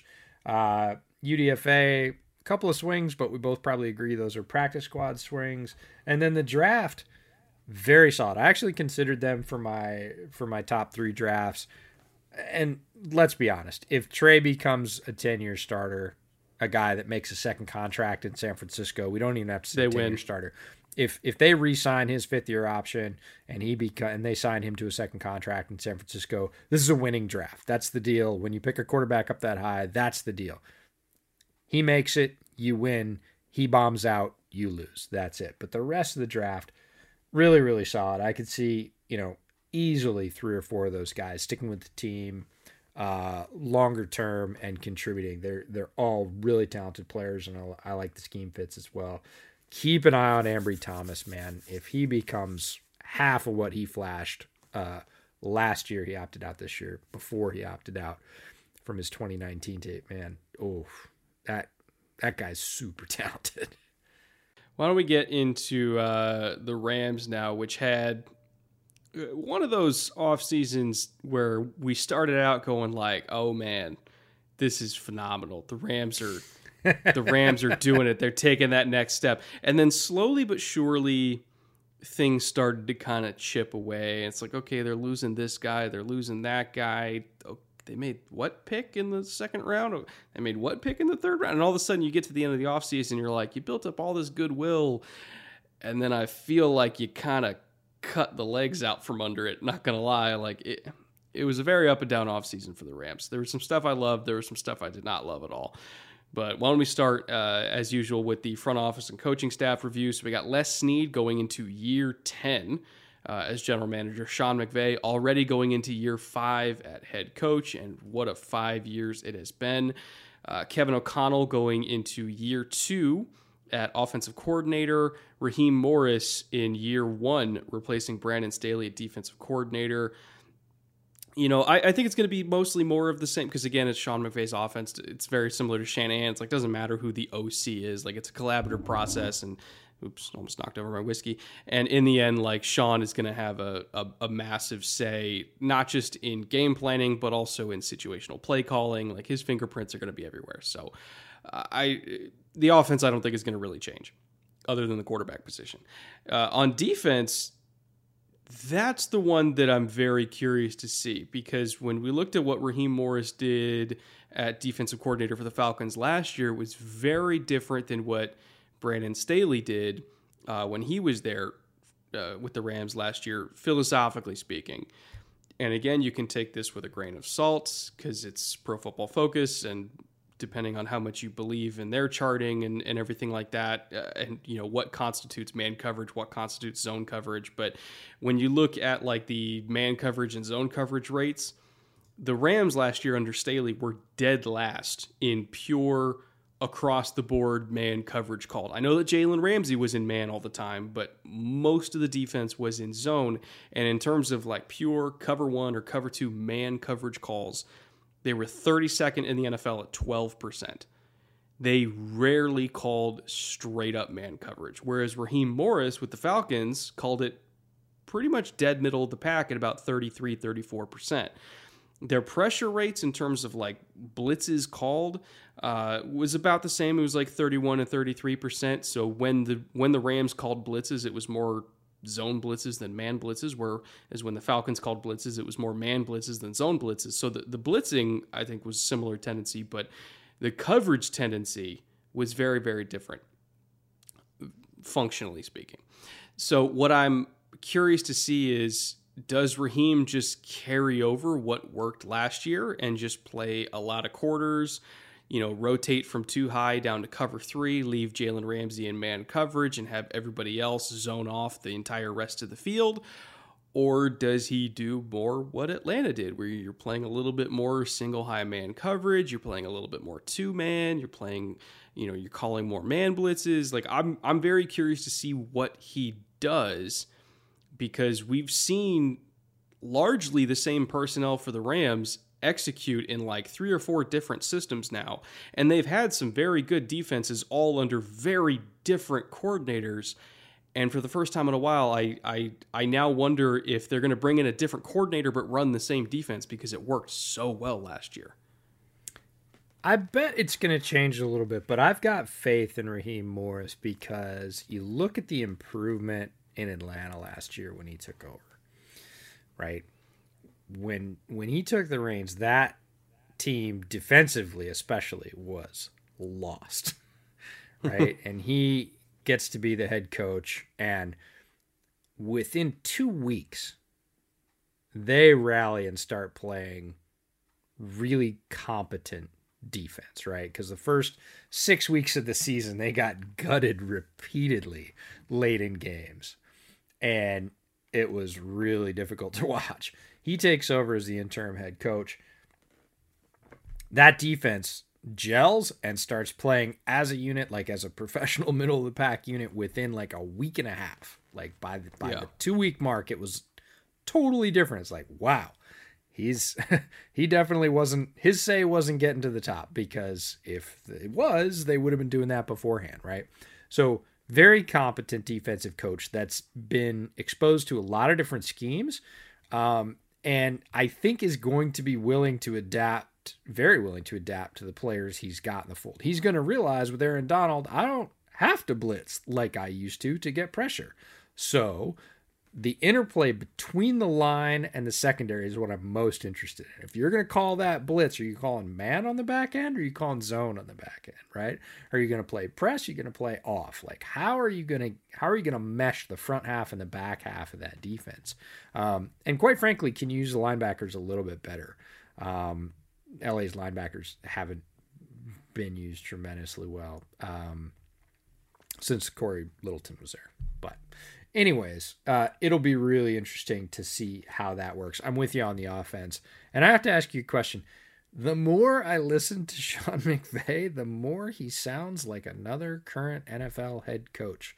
And it's not something I noticed before. This is Pete Schrager is hosting a podcast on Bill Simmons' Ringer channel with McVay for the next, month or a couple of months, called Flying Coach. And they have other coaches on. So it was Schrager and McVay, and then they had Saleh and LaFleur. All four of them were on a podcast.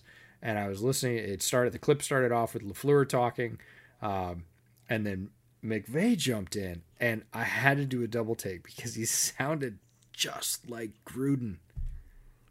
I've heard him in interviews, like even going back to like Washington and when he first started with the Rams, where like if you just close your eyes, it's a similar speech pattern. I was cadence, like, that's John Gruden. It was crazy. I'm looking right at McVay and his mouth is moving, and all I can hear is Gruden. And I hadn't had that before. I hadn't put the two together. Sounds like you had farther back. But anyways, good podcast. Check it out. Called Flying Coach. But it'll be really interesting. It's McVay's offense, but come on. Matt Stafford, right? That's what you were talking about at the beginning of the offseason. That was the move.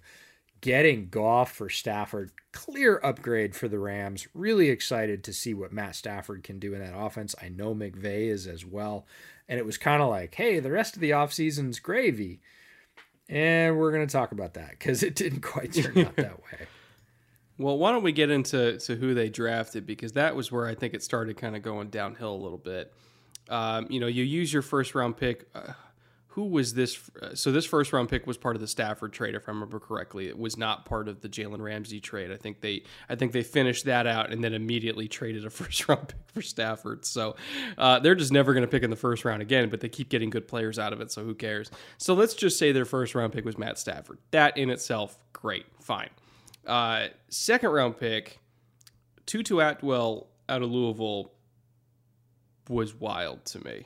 And I'll say why in a second. So third round pick, they come back with Ernest Jones from South Carolina, the inside linebacker. Fourth round, they got Bobby Brown from Texas A&M. That was a pick I actually really liked a lot.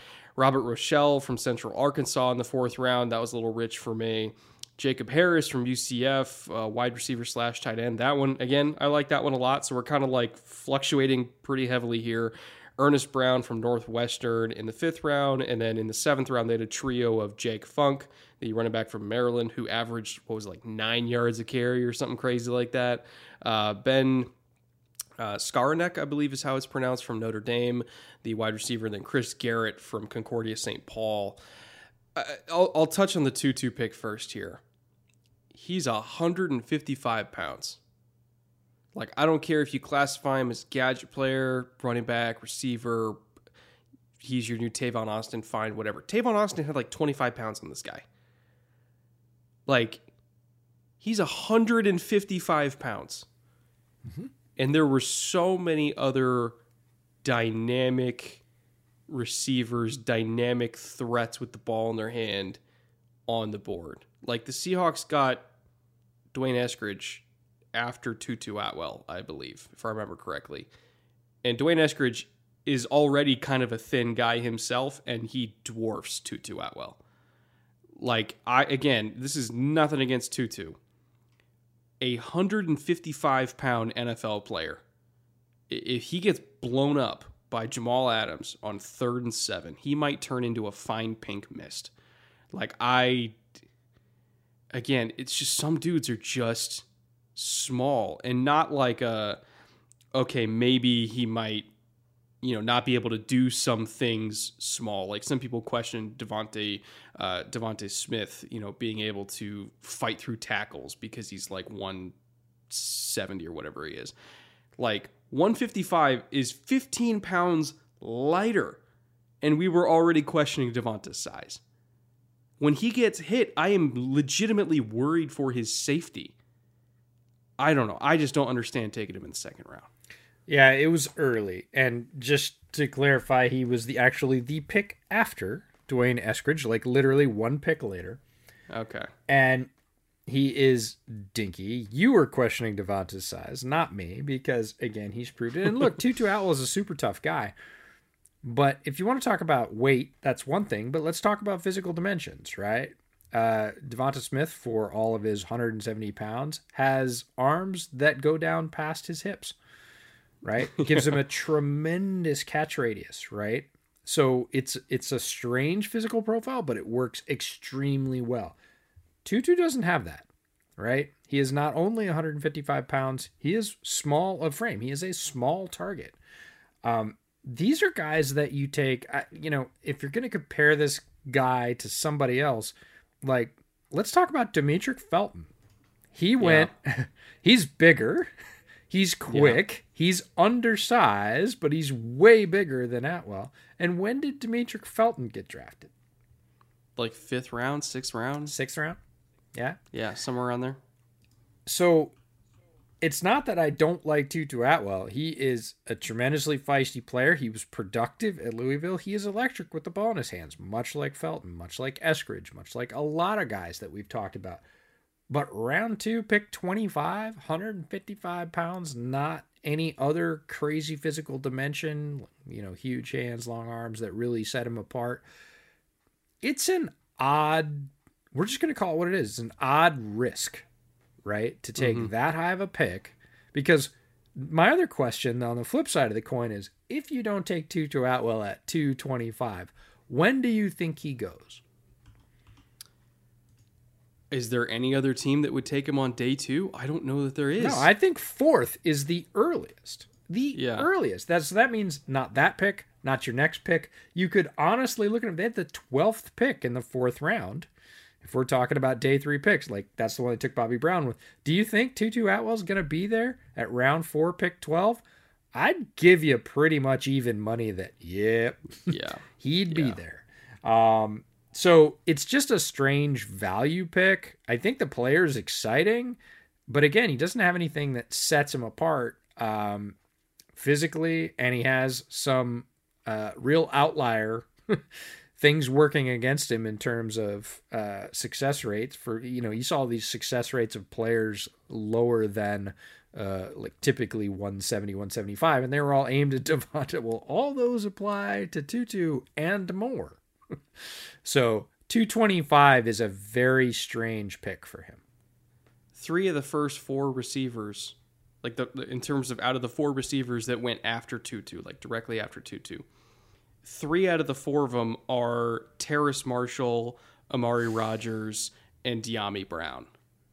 He went ahead of all those guys. Yes, and yes. I would take all those guys above Tutu because, again, you're gambling that a guy at that size, historical norms in the league say he has a very small chance of success. Now, I don't have a problem gambling on those guys because occasionally you hit, but you gamble on those guys in the 5th or the 6th or the 7th. Yeah. You don't take them at 225. And Ernest Jones, the next pick from South Carolina, I liked Ernest Jones as like a 5th or 6th rounder. DJ brought him up. Daniel Jeremiah brought him up early in the process. We were looking at him, and he said, "I think he's a guy that has good potential that you're going to be able to get in the later rounds as a 5th or 6th or 7th round flyer. I think he has more potential, and he'll probably be undervalued at that range. At pick 40 overall." Yeah. He didn't show me that on film. Let's be honest, and he had an injury issue as well, South Carolina. So again, whatever the Rams brass saw in those 2 players, because that's a really difficult, I would say, value proposition to start your draft. Tutu at 225 and Ernest Jones at 340. When you look at the opportunity cost of all the other players that were available at those slots, it was a rough start. Like, this is the one draft. We went through all the drafts for our best draft episode. This is the one draft that I was like, I don't get it. Right? I just don't understand what you're thinking. Down the board a little bit, taking a swing with Funk in the 7th. It's a 7th round pick. Jake Funk, absolutely worth it. You know, Bobby Brown the 3rd. We love Bobby Brown the 3rd. And sitting beside Aaron Donald, if you want to talk about landing spot, like, I love that. Best. It's tremendous. That's great. But that's your pick at 412, right? You're now into solid day 3 picks. Robert Rochelle, same thing. Physical marvel. Is he going to be ready for the NFL field as a starter within the first year and a half? Maybe. You don't really need him. But, again, that's a high 4th round pick. Jacob Harris, we both like, and the Rams analytics department really loved his production. Not even his size and speed metrics. They liked those, but his production metrics clicked one of their boxes, and they were all about Jacob Harris. I think that's a good pick. Again, 436 is a great place to take a value shot on a guy that can be a valuable cog in your offense that your analytics identify as this is a fit. Cool.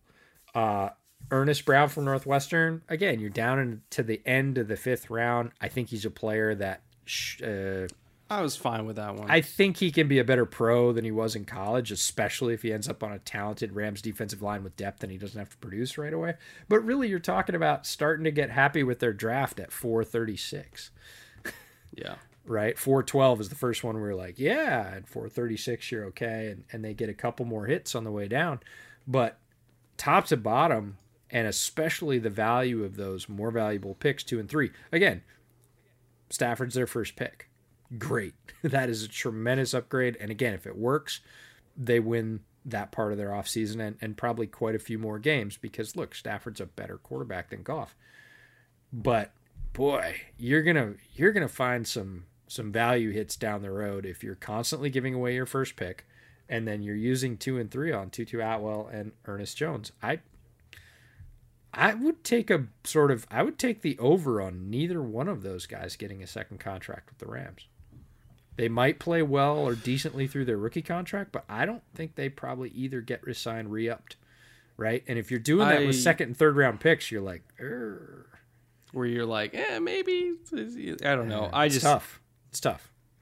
I just think second round is where receivers like Allen Robinson and Devontae Adams have gone. Jordy Nelson. Not a the fact that Terrace player. Marshall's available and you take Tutu Atwell is like mind blowing to me. I can't possibly justify that, analytics or otherwise. I'm just like, no way. No way. Yeah. In terms of UDFAs, we've had wide receiver Landon Akers from Iowa State. Alaric Jackson, who I did not think was going to go undrafted out of Iowa. They got him as UDFA, which honestly I could have swapped him out for some of their draft picks, and I would have been totally fine with that. Agreed. Paris Ford from safety from Pittsburgh, who had like all-time unfortunate pro day, likely went undrafted because of it. Javon Grant from Merrimack, who I did not get to study him because he went to Merrimack. Jeremiah Hadel from Texas State. Again, I didn't get to look at him either. Jordan Meredith, I did. I watched 2 games from Western Kentucky, and I had a UDFA grade on him, so that sounds about right. Max Roberts from BC, I did not get to look at him. George Silvanik from Air Force. Air Force had like 3 or 4 guys that were getting buzz on draft Twitter, but I never got around to watching Air Force games, especially the quarterback who was getting a lot of buzz towards the end because he's just toolsy as all hell.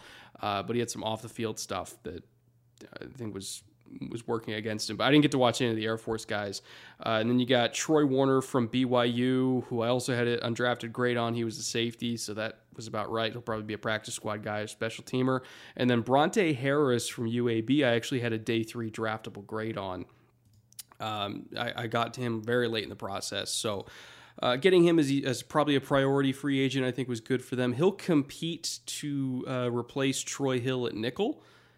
Whether he wins that job is anyone's guess, but I think I think there's a decent chance that he makes the roster. So again, you're getting two undrafted free agents, in him and Alaric Jackson, that I think have pretty good chances to make the roster. And if you get two guys that make your final 52 or 53 out of the UDFA class, that's not bad. Yeah, Alaric Jackson's the one that really sticks out for me. Paris Ford had a terrible pro day, but when you went back, Damar Hamlin was the much better safety out of that backfield, and I was really excited that he ended up being a Buffalo Bill. But again, Paris Ford, take a swing. He did make some plays for the Pitt defense, but Alaric Jackson, both you and I were really surprised that he didn't get drafted. One of those guys that you look through after the draft and you're like, where'd he go? And you're like, he didn't go. Oh, ends up Rams line is a guy that could develop and has probably a decent path to playing time at the Rams line, not overtly loaded, and is going to have some turnover in the next few years, and that's when Jackson will probably be ready. I could see him, making the practice squad this year and possibly being elevated if they suffer injuries. Don't know why he went undrafted, as we don't with a lot of players. But again, their UDFA class, like Alaric Jackson was like, yeah, and then there's a couple other guys like Warner. I was like, okay. Right, but it wasn't like the Seahawks UDFA class where you're like, damn, I thought he was going to get drafted. Damn, I thought he was going to get drafted. Damn, they got him too. So some teams really know how to hit it in UDFA. Again, we'll know. With UDFAs, you typically know in a year, right? Either they're gone or they made the practice squad, which is still a win. It's not like draft picks where you need to wait 2 or 3 years to see how they really season out. Most of the UDFA class will disappear after a year. If guys are still sticking around on your team, it's a win. And if guys are getting any kind of starts, even if it is a replacement type start and you paid nothing for them in draft capital, that's a huge win. So again, you don't need to get a lot out of your UDFA classes, but some teams are clearly better at wooing agents and selling the chance that their guys are going to get to play. But really, when you stack it up with their draft class, it was kind of like, your draft class was hit and miss at best, and your UDFA class was maybe one guy, maybe two. It just didn't feel super strong, especially. And maybe this is just the bias of swing, right? That Stafford was such a huge hit, such a large win that anything else was going to feel like a little bit of a letdown. But honestly, I think they could have probably done better in both arenas. Well, the hits kept on coming when it came to free agency because, they picked up Deshaun Jackson and Corey Bojorquez, which, especially Deshaun Jackson, you're like, him and Stafford together? Hell yeah, sign me up. But when you look at what they lost in free agency, balancing out the Deshaun pickup, they lost John Johnson and Troy Hill. John Johnson, one of the better safeties in the league. Troy Hill is a very good nickel for them. They lost Gerald Everett to the Seahawks. They lost Josh Reynolds, who was their very reliable fourth receiver. They lost Samson Ebukam and Derek Rivers. They lost Malcolm Brown. They lost Michael Brockers and Morgan Fox. They lost a lot of dudes, and it's like, well, we got Deshaun Jackson. So, well, for how many games? So when I look at the draft and I look at free agency, I left wanting. Like, the Stafford pickup was great. It's like you could argue the Stafford pickup balances out literally everything else, but the structure around the quarterback is worse, in my opinion. Like, it's just worse. And so will there be a net gain in wins? Like, this is going to be a fascinating case study where it's like, if you reduce the overall talent on the team, but you increase the quarterback talent, do you win more games? This is going to be the case study for that. How important is it to get an upgraded quarterback if you weaken the roster around him in the process through just straight up roster attrition, cap struggles? Like, I'm fascinated to watch the Rams this year because I genuinely have no idea if they're going to be better or worse. And that's after getting an upgraded quarterback. Yeah, health is going to have a lot to do with it because their roster becomes more dependent on a few players. And we saw a roster like that last year that we called out in our divisional previews with the Cardinals, right? And we said, man, if everybody stays healthy, their top-tier talent is great. That upper crust is solid. They could compete with anybody. They suffered just a few key injuries early on, more later. but never really recovered. And I feel like the Rams are the same way. If you look at their top tier talent, and again, if Deshaun Jackson stays healthy in that third or fourth wide receiver role, you got Woods and Cam Akers, Darrell Henderson, Stafford, and Deshaun Jackson, and Tyler Higbee. And like the offense looks pretty good, right? I think that's a better offense than Stafford's used to from his Detroit years, right? If everybody stays healthy. But if you lose Jackson and he doesn't really hook up with Tyler Higbee, you're down to like Woods and 2 running backs who you probably can't play at the same time. It could get thin really quickly, and Stafford's going to be making do just like he was for a lot of years in Detroit.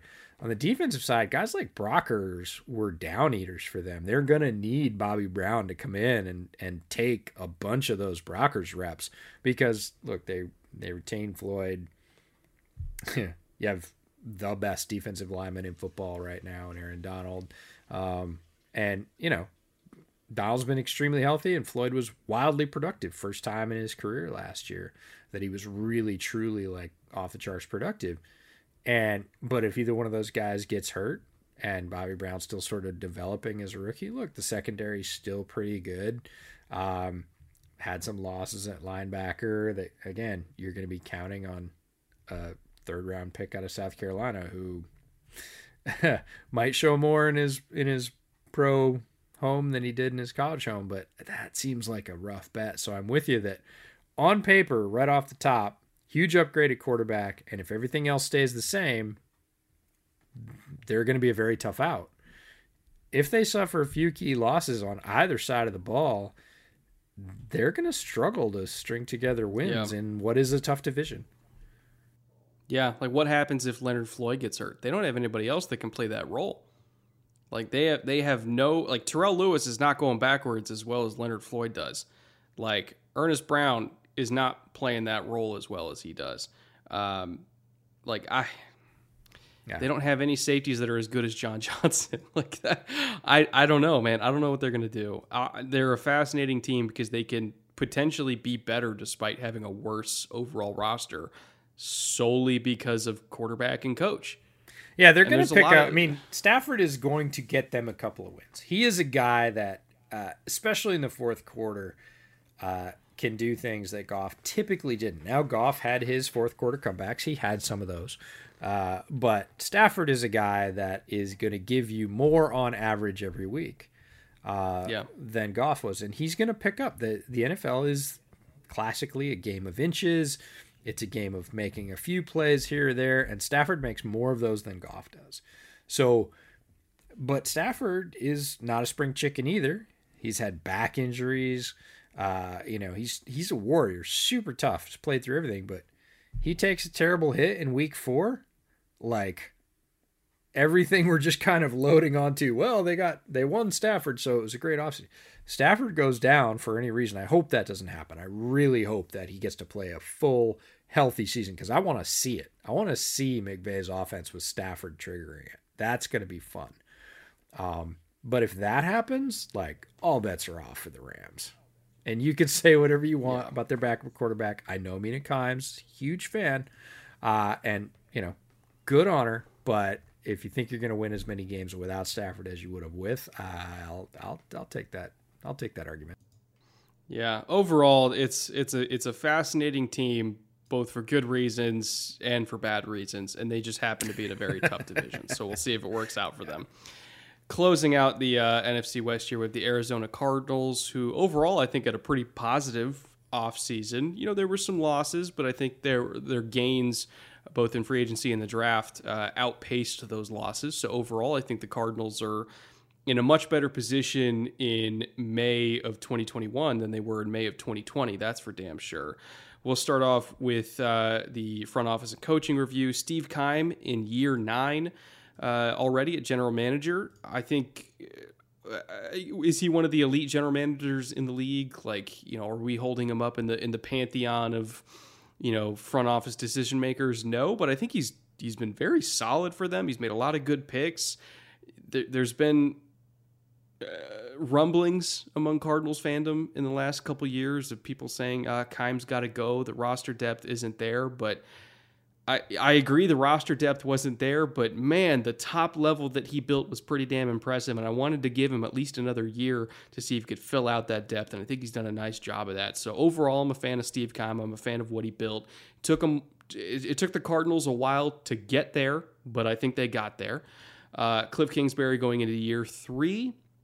Again, a lot of Cardinals fans are kind of iffy on Cliff's offense, but I want to see what it looks like when there's more receiver talent and when they have an actual healthy quarterback and some real offensive line depth for once. Like, again, this was a rebuild. This was a tear it down, gut to the foundation rebuild. Like, they were picking first overall a couple years ago. So I was more than happy to give Cliff some time and to give Steve some time to rebuild the roster. And I think both of them are in a good position now compared to where they were a year ago.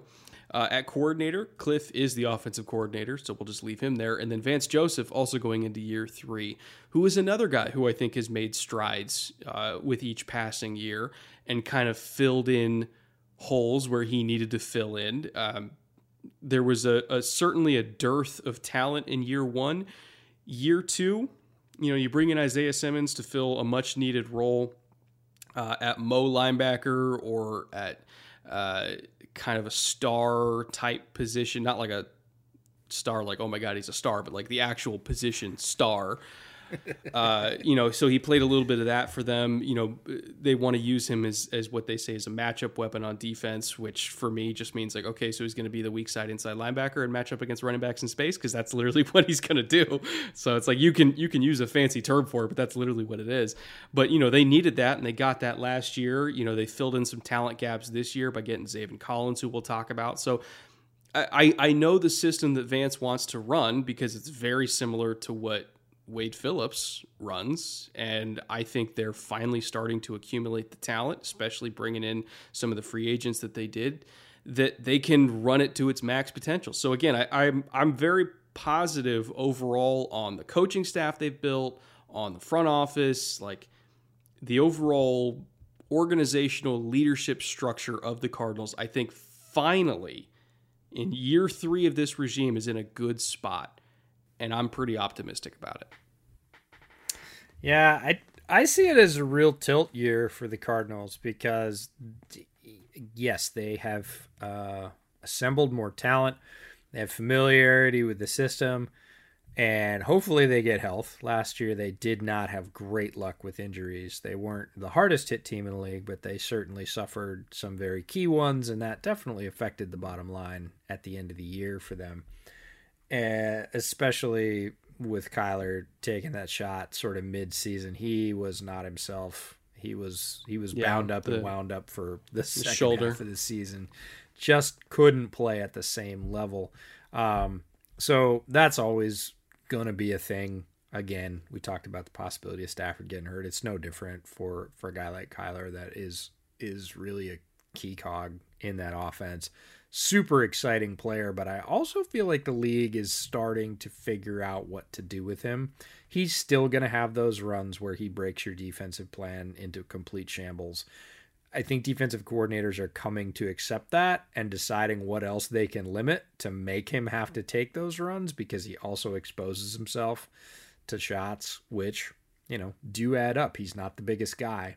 And I feel like it's up to Cliff and Kyler to show that they can readjust, right? The league has adjusted for the most part. Kyler's still going to do amazing things from time to time, but you don't want to have to rely on your quarterback playing hero ball to win on the regular. And if you do, you're going to have a high variability of results, right? Yeah.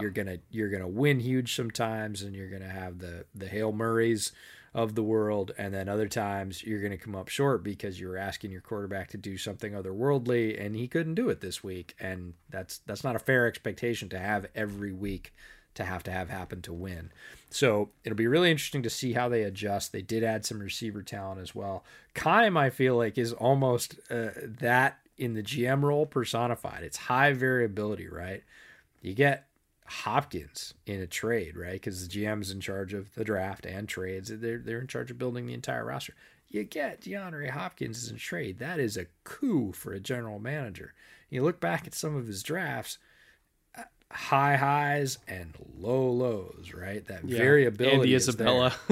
Taking Yeah, Andy Isabella before DK Metcalf. Thinking, like, God, that's don't read my mind. Get out of my mind.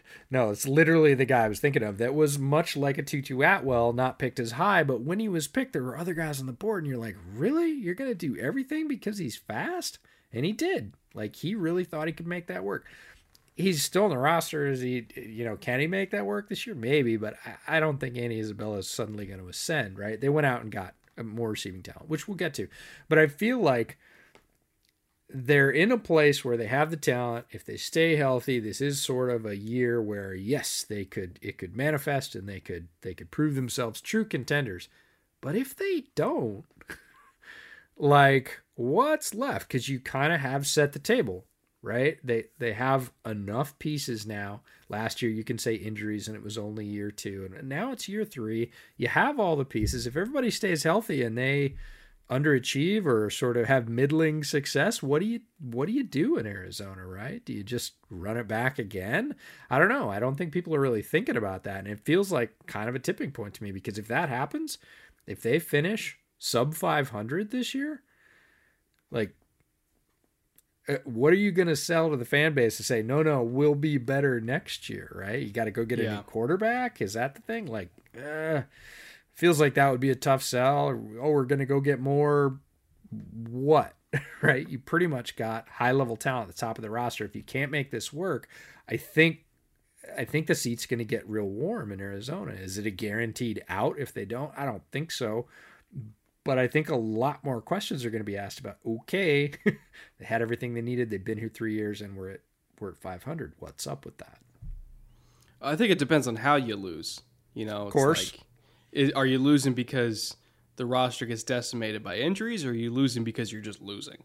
It's like, are you losing like the Chargers lost last year, where it's like, man, these are just inexcusable losses and you had the talent, you should have won those games?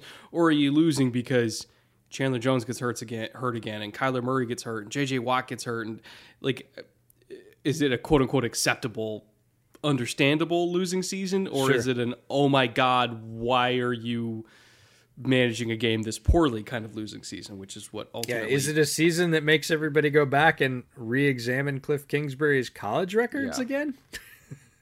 Because if they stay healthy, that is going to be the thing that happens. Like, this guy never had a winning season at Texas Tech.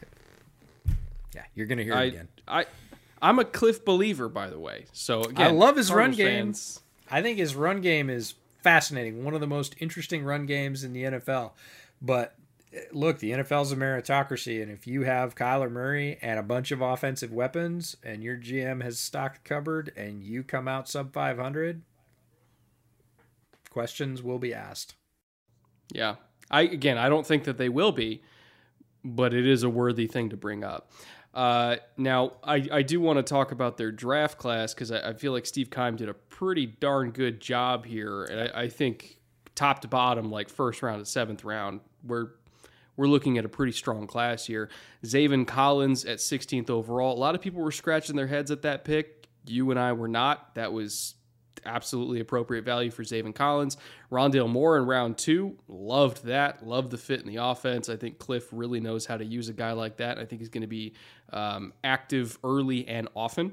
Marco Wilson in the 4th round, super, super athletic corner, like legit 4'3" guy, jumps 43 and a half inches, crazy athlete. He's the guy who infamously threw the shoe and cost Florida a game. Whether or not that cost him in his draft stock, I have no idea, but that's what most people know him from. And then you got Victor, I practiced this earlier, Dimukeje from Duke, who I did not get around to watching, full disclosure, but 6th round pick, so it's not super consequential. But I did watch Tate Gowan pretty religiously, their other 6th round pick, who I loved, and I thought he was going to go a lot earlier than the 6th. I don't know if it was because of the opt-out, like why he fell, or if there was medical or what.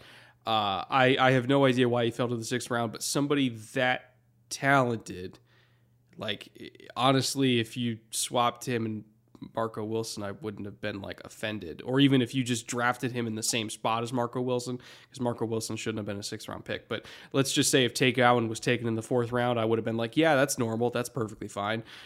James Wiggins, again, ultra athletic safety from Cincinnati.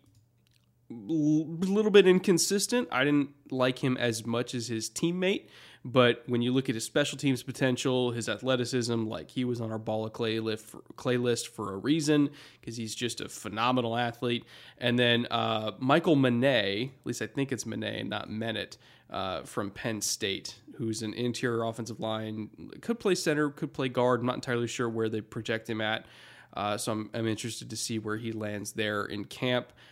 Wouldn't be surprised if he ends up with the practice squad, because they just got Rodney Hudson. Like, there's no way he's ever starting or even approaching starting over Rodney Hudson. But again, just looking at their draft class from top to bottom, I was a big fan of what Steve Keim did. I think they plugged a lot of holes, in particular at linebacker and at receiver, or just call it playmaker. And then at corner was their other big hole. I think they got 2 guys that could get pretty significant snaps early. So I was, again, huge fan of what Steve Keim did. What was your overall impression of their draft class? It was good. And I think we talked about their division rival in the Rams really sort of not using their top 2 picks as well as they could have. And I think Arizona is the absolute flip side of that. They hit it very strongly with their top 2 picks in Zaven and Rondale. Like, those were cheer-inducing picks. Like, yes, I love the player. I absolutely see how they fit in the system and what they're going to do. Like, I didn't have any questions about either one of those guys. I was like, yep, that's a great fit. Then they skip the 3rd round. The next pick is at the end of the 4th, which is significant because 4th is pretty long.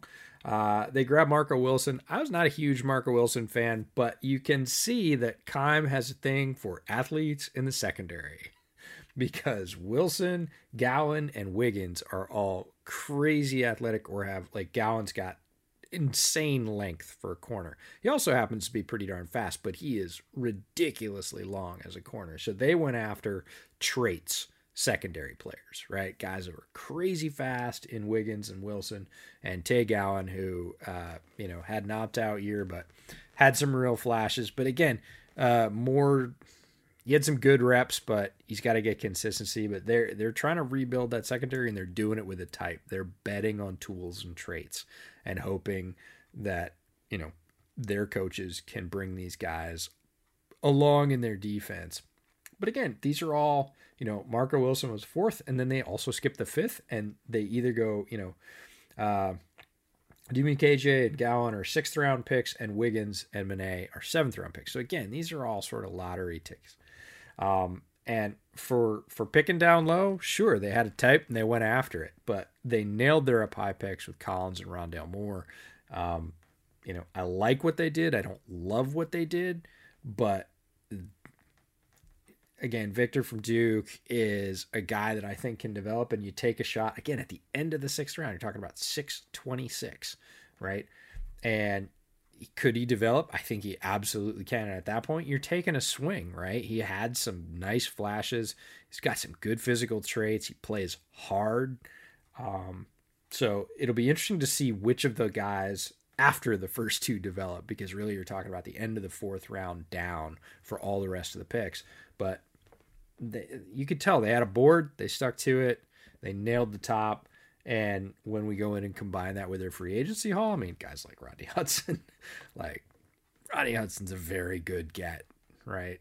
It strengthens any class. So I like their draft. I didn't love it, but I love their top 2 picks. And again, if you're going to hit, let's hit on those high picks, and your lottery tickets down later. If they hit, great. I think Gowan's the guy I really want to watch, because I think out of those lower round picks, he's the guy that I sort of liked the best. And they have a hole there, right? He's got a path to playing time. So I could see him absolutely making the 53, even though he's got a lot of work to do it. One point before I move on to the UDFAs on the Zaven Collins pick, because a lot of people, when they were on the clock, were like, okay, here comes Caleb Farley, here comes Greg Newsome. Everybody was thinking corner. And then Zaven got announced. And at first, you and I were skeptical in the pick because they announced him as playing Sam, and I was like, "There's no fucking way." Please don't. It's like there's no way he's playing outside linebacker. It's just not going to happen. And then it kind of corrected itself that I think it was either later that night or the next day. It's like, no, he's going to play Mike linebacker, and I was like, cool, that's fine. But still, a lot of fans were like, why didn't they go corner when you have corner on the board and they had a need at corner? When you look at their defense last year, the Mike linebacker, which is going to be playing opposite of Isaiah Simmons. Isaiah Simmons in nickel is going to be playing what's called the dollar linebacker. So he's the inside linebacker that lines up on the passing strength of the formation, which basically means he's lining up to the tight end side and he's going to be carrying the tight end down the field. That leaves the Mike linebacker one-on-one with the running back 9 times out of 10. And when you look at the Cardinals' defensive efficiency versus running backs in the pass game, it was atrocious. Like, absolutely atrocious. They weren't giving up the most catches, but when they gave up catches, it was like 9 yards per reception, which is utterly absurd. Like, it is bad. So you and I love Jordan Hicks against the run, but he could not cover. He could not close ground in space against scat backs very effectively. He couldn't match and mirror. It was bad. It was just bad. And so Zaven Collins, I think, he brings the ability to play the run like Hicks while not getting embarrassed as a pass defender out in space against smaller, quicker running backs. Like, he's not going to give up all that extra yards after the catch. He's not going to give up that much space when he's like matching guys in zone coverage. That was really what killed them. It wasn't just the fact that their corners were bad. It was the fact that their Mike linebacker couldn't cover running backs on third down. So getting a guy like Zaven Collins filled a bigger hole in their pass defense than I think people realized, let alone being also a good run defender too. So keep that in mind when you're judging the Zaven Collins pick. I know a lot of people look at taking a linebacker in the top half of the first round as sacrilegious. When you look at what was making that defense hurt last year, it was not sacrilegious. That was a phenomenal pick to me. And he's a phenomenal player. We talked about Zaven Collins. He was one of my 10 gems, my first 10 gem guy I loved as soon as I saw his tape. You had some questions about scheme transition and fit, but this is a guy who has traits that are going to, I mean, if you're going to talk about traits in defensive backs, this is a guy with traits as a football player, linebacker or otherwise. He can cover tight ends. He's huge, right? This is a big dude who is fast, is fluid, has great instincts, which gets him there even more quickly. He's just going to take up a lot of space in the middle of the field, and usually that's a backhanded compliment. That guy's just out there taking up space. No, I mean, he's going to be in the right place, and his frame is extremely long. He's quick. He's powerful. Just a great, versatile player. They're going to be able to deploy, and when you mix him and Simmons, like, Vance Joseph's going to have all the defensive versatility he wants. He's going to be able to do whatever with that personnel. Because, again, that's your base personnel, is those two guys playing whatever, your sort of 4/5-2, your defensive backs aligned, however you want to align them. You've got multiple looks with what those two guys specifically at the linebacker position can do. They're two of the most gifted guys at that position in the entire NFL, and now they play on the same team. Yeah, I'm so excited to watch. I can't wait to see what he's going to do. It's going to be so good. Yeah. It's going to be so good. Let's look at their undrafted free agents. Again, nothing really to write home about here. Lorenzo Burns from Arizona, Bruno Labelle from Cincinnati. Cincinnati had a lot of dudes entering the NFL, like especially from that defense. Loaded program at the collegiate level. Their quarterback is good. They've got a corner coming out this next year who's going to be top 5 in the corner class. Not top 5 overall, but top 5 in the corner class. Like Cincinnati, for those of you, it's Cincinnati. It's not just Cincinnati. They're loaded with athletes. They played Georgia in a bowl game for a reason. They were a really good team, and they hung with them till their left tackle went down and Azeez Ojulari took over the game. But it's a very well-run program. Cameron Murray from Oklahoma State, and then Kerry Angeline from NC State. In terms of who's going to make the roster here, because right now, let's see, Their depth chart at tight end looks... So it's Max Williams, Darrell Daniels, or is it Darrell Daniels? I'm not actually sure. Ian Bunting, Ross Trout. Jesus Christ, maybe both of them will make it. Well, I don't know if both of them will make it, but there's definitely a place there because Max Williams, as much as I liked him coming out, has turned out to really be more a blocking tight end than anything else. He had some great receiving highlights in college. He's really morphed in the pros to have bulked up and be a blocking tight end, and Arnold was the receiving tight end, and Arnold's gone, so you go after some guys with hands that can play that position. It'll be interesting to see what happens there, or if they just replace it with wide receiver production, largely. I mean, it is air raid, so that wouldn't be unprecedented. That's kind of the history of the air raid. Is we're going to put 4 receivers on the field and run 10 personnel and try to stop us. Like that's kind of the history of the offense. So I wouldn't be surprised. Looking at free agency here, I'll go through the additions first. So you got AJ Green was a big one. He's coming in on a 1-year, $6 million deal. Chris Banjo is back. They re-signed him. They re-signed Sean Williams. They re-signed Charles Washington. You're bringing in James Conner from the Steelers, who's going to be a backup, I'm assuming, to Chase Edmonds. Colt McCoy is going to be a backup to Kyler. They brought him in from the Giants. Matt Prater, who's God knows how many years old now, but he's still got a leg. So they brought him in. 35. Brian Winters, 35. For a kicker, that's still in the prime, right? Sure. Brian Winters from Buffalo. He's going to compete for starting right guard spot for them. J.J. Watt was the big fish. I think he's going to immediately slot in at left defensive end and be a wrecking ball. Whether you want to line him up on the same side of Chandler Jones or have him, coming off opposite edges, either way, it's going to work. And also he has familiarity with Vance Joseph, who was a coach under Wade Phillips in Houston, which JJ still to this day says is his favorite defense that he ever played in. And the fact that Vance Joseph runs basically that same defense, I think was significant in his decision-making process for where he went as a free agent. A lot of people were like, oh, he's going to go to Green Bay, he's going to go to Pittsburgh, and he ended up going to Arizona. And people said, why? And I said, because he knows the defense, because Vance runs it. So that was a pretty big factor. You got Malcolm Butler coming over from Tennessee, and then Robert Alford getting re-signed for about $1 million as well. So overall free agency, their retentions, I think their retentions outweighed their losses. They traded for Rodney Hudson, so I guess that's worth mentioning as well. It's not a free agency pickup, but still, it's a trade. They lost Patrick Peterson. They lost, who else? Let me look at here. They lost Hassan Reddick. That's fine. Kenyon Drake. That's fine. Like, especially, he got like $15 million from the Raiders. They were never going to match that. They lost Mason Cole, but they upgraded again with Hudson. Like, overall, their losses in free agency were far outweighed by their gains just from Hudson and Watt alone, let alone everybody else, and let alone their retentions from the guys they re-signed. When you throw that on top of the draft, I'm kind of with you with what you said earlier. It's like, if they don't win with this roster, they're just not going to win. Straight up. The last two guys you mentioned in Butler and Alford are important because Patrick Peterson, even in his declining state, was still a guy that ate downs for them. I mean, he was on the field all the time. Every situation, Pat Pete was there.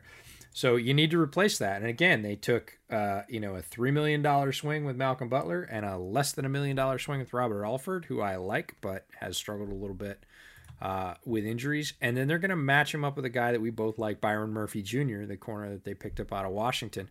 So they have 3 outside guys, potentially, in Alford, Butler, and Murphy, but they all have their issues. The idea that all of them are going to hit is probably not likely. So you see why in the draft they went after younger guys, because they didn't have a lot of stock. They didn't have an heir in waiting for Patrick Peterson, right? That guy that they were getting rid of, Peterson, because he's a bloated contract, and hey, this guy we picked in the 2nd or 3rd round is ready. They didn't really have that guy. They had Murphy, but that was literally it before they added Butler and Alford. So they had a huge hole. And they need some of those young guys to work out, but they don't typically need them to work out as starters right away, which is good news, right? If you're picking guys in the 4th round and the 6th round, you're hopefully not counting on that guy to come in and take starter reps right away. Now, over time, neither one of those guys is a long-term answer. Butler's 31, Alford's 33. They want Murphy to develop. He's the younger guy. He's the guy they're hoping they're sort of placing somebody opposite of.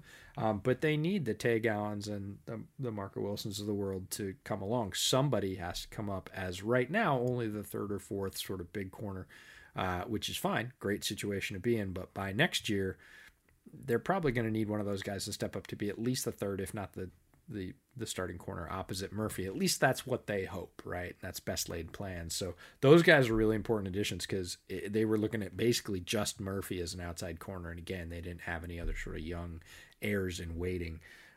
Watt's a great add. James Conner, not super excited about in this offense. AJ Green, I would rather almost all AJ Green's targets go to Rondale Moore at this point.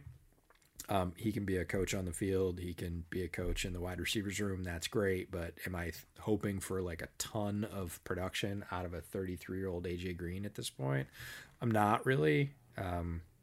So interesting addition. I think them. they brought in Green just for the red zone. Like we are inside the 25-yard line. Let's throw a jump ball. Like, because I would hope so. Yeah, I would hope so. It's no different than the way, strangely, that the Bears used Jimmy Graham, or should have used Jimmy Graham. Like, between the 20s, forget it. Like, he's not helping you blocking, and he's not running great routes.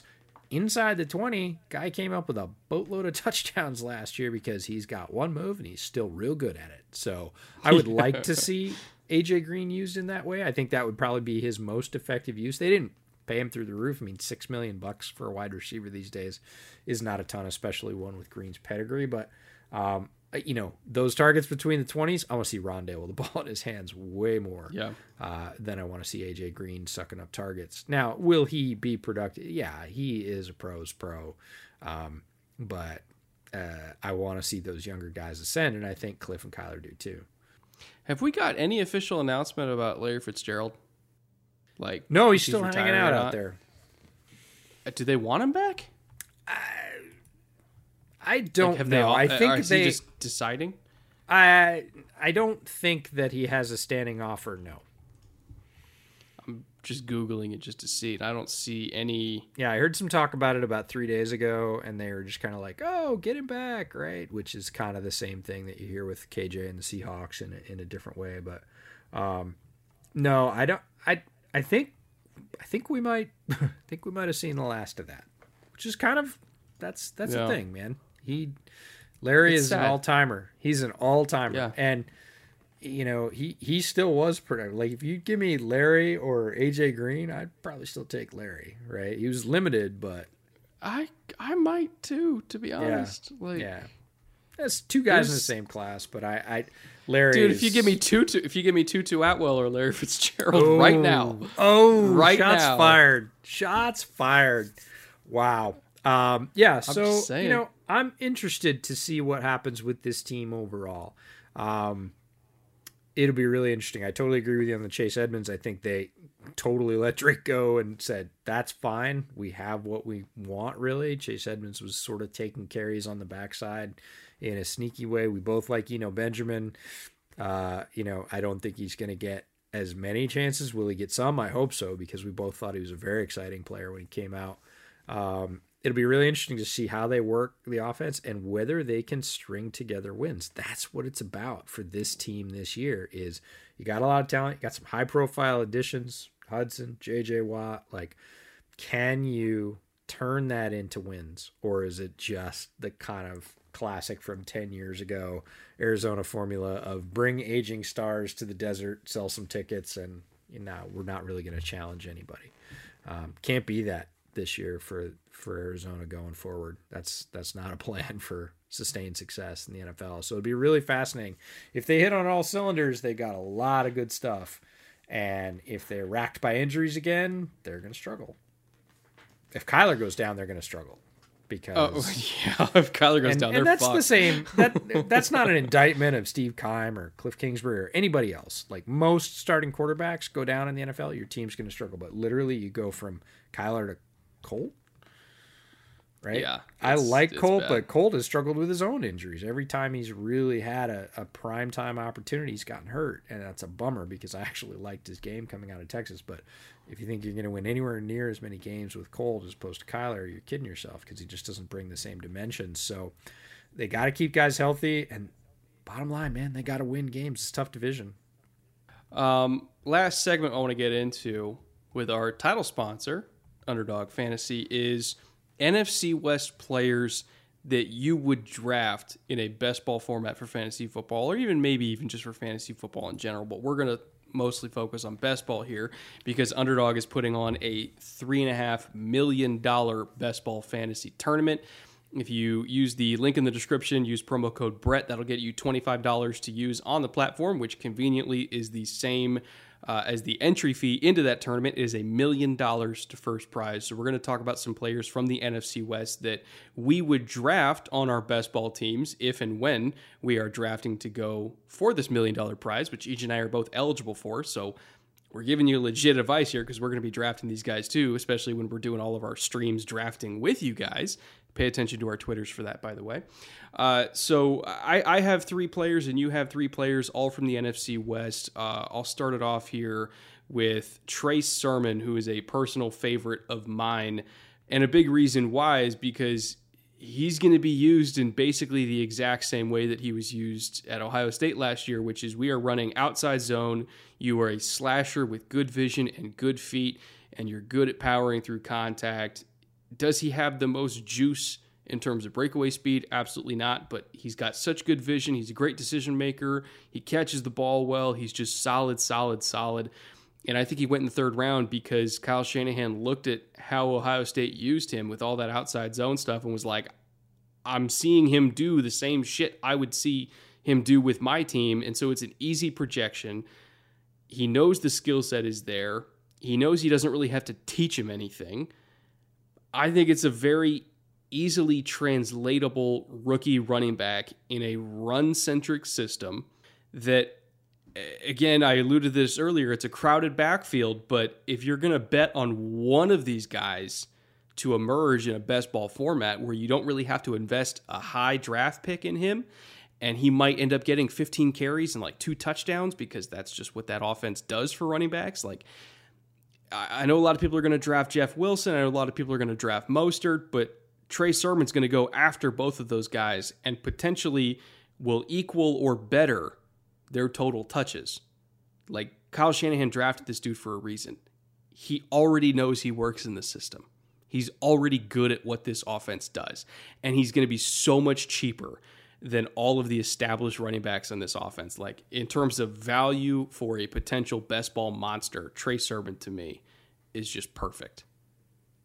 You are a braver man than I with that backfield. I love Trey Sermon, and I don't care who knows it. No, that's fine. I don't mind. From a best ball format, your point about value is really valid, right? He's going to be available late because it is a dart throw of a backfield. And if you were picking in traditional fantasy, this would be your last pick, your second to last pick, somebody you have down the list, and maybe you hope that, you know, somebody above him gets injured for your fantasy purposes and you can slot him in for a couple weeks at the end of the season and have kind of a coup moment where you knock some people off because now you've got a starting running back out of it. In best ball, you're still going to pick him much later than those other guys. And, you know, I could see him getting some goal line type touches as well because he's a little bigger than most of the other backs in San Francisco. So the value thing is valid. You're going to be able to get him way late. And, you know, in a best ball format, it's more attractive. In a traditional fantasy format, oh man, take your life in your hands picking any San Francisco running back because if it's not your guy, you're getting nothing. In best ball format, you might pick up some touchdowns late in the year, especially if he gets comfortable. Shanahan gets comfortable with him.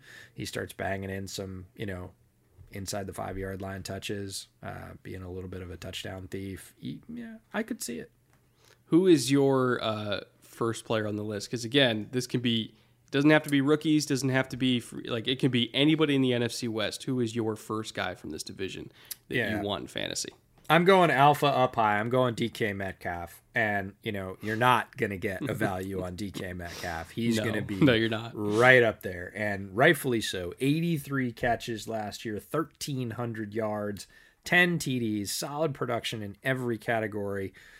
Traditional fantasy, best ball, doesn't matter. This is one of those guys you're going to pay a premium for, and it's going to be worth it. He's got a clear relationship. Russell stays. Looks like the offensive line's a little bit better, but they didn't bring any receiving talent in that's really going to thieve a lot of touchdowns from DK's role, right? We talked about Dwayne Eskridge at the top of the podcast, playing a very different role. And yeah, hopefully he does get some long touchdowns for the Hawks, but that's not going to affect DK's touches.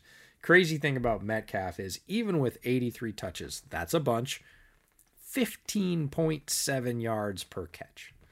Over 80 catches, and every one of them was a first down and a half plus. That's insane. So, again, this is no sneaker. This is not anything you're going to pull over anybody's eyes in your league. You're going to have to pay one of your premium picks to get this guy. But all signs point towards him continuing to produce because he's a physical marvel. Seattle's figured out how to use him, and he's got a connection with his quarterback, which is always going to pay off. So he's not going to be somebody that you're going to be stashing or only getting production from in a few weeks. He's going to be a guy that's driving your team along all season long. And I know people are wondering, okay, where does he fit into Waldron's offense, and what does a potentially more run-centric system mean for DK? Again, we're talking about an ex-receiver in a heavily Shanahan-inspired West Coast offense, which is a system that traditionally has prioritized the ex-receiver like crazy. Julio Jones played that spot and put up career highs. Andre Johnson played that spot and put up career highs. Pierre Garçon played that spot and put up career highs. Robert Woods played that spot and put up career highs. The ex-receiver in this offense feasts every time. Every time. It's one of the most consistent things in sports. You give a Shanahan-style West Coast offense, you bet on the ex-receiver. Don't care if it's Justin Jefferson. Don't care if it's DK Metcalf. Anybody that plays that spot, they're going to get the ball because that's just how the offense is designed. They funnel the ball to the X. So that was a good choice by you. Speaking of ex-receivers in this offense, I went with Brandon Ayuk, another 49er.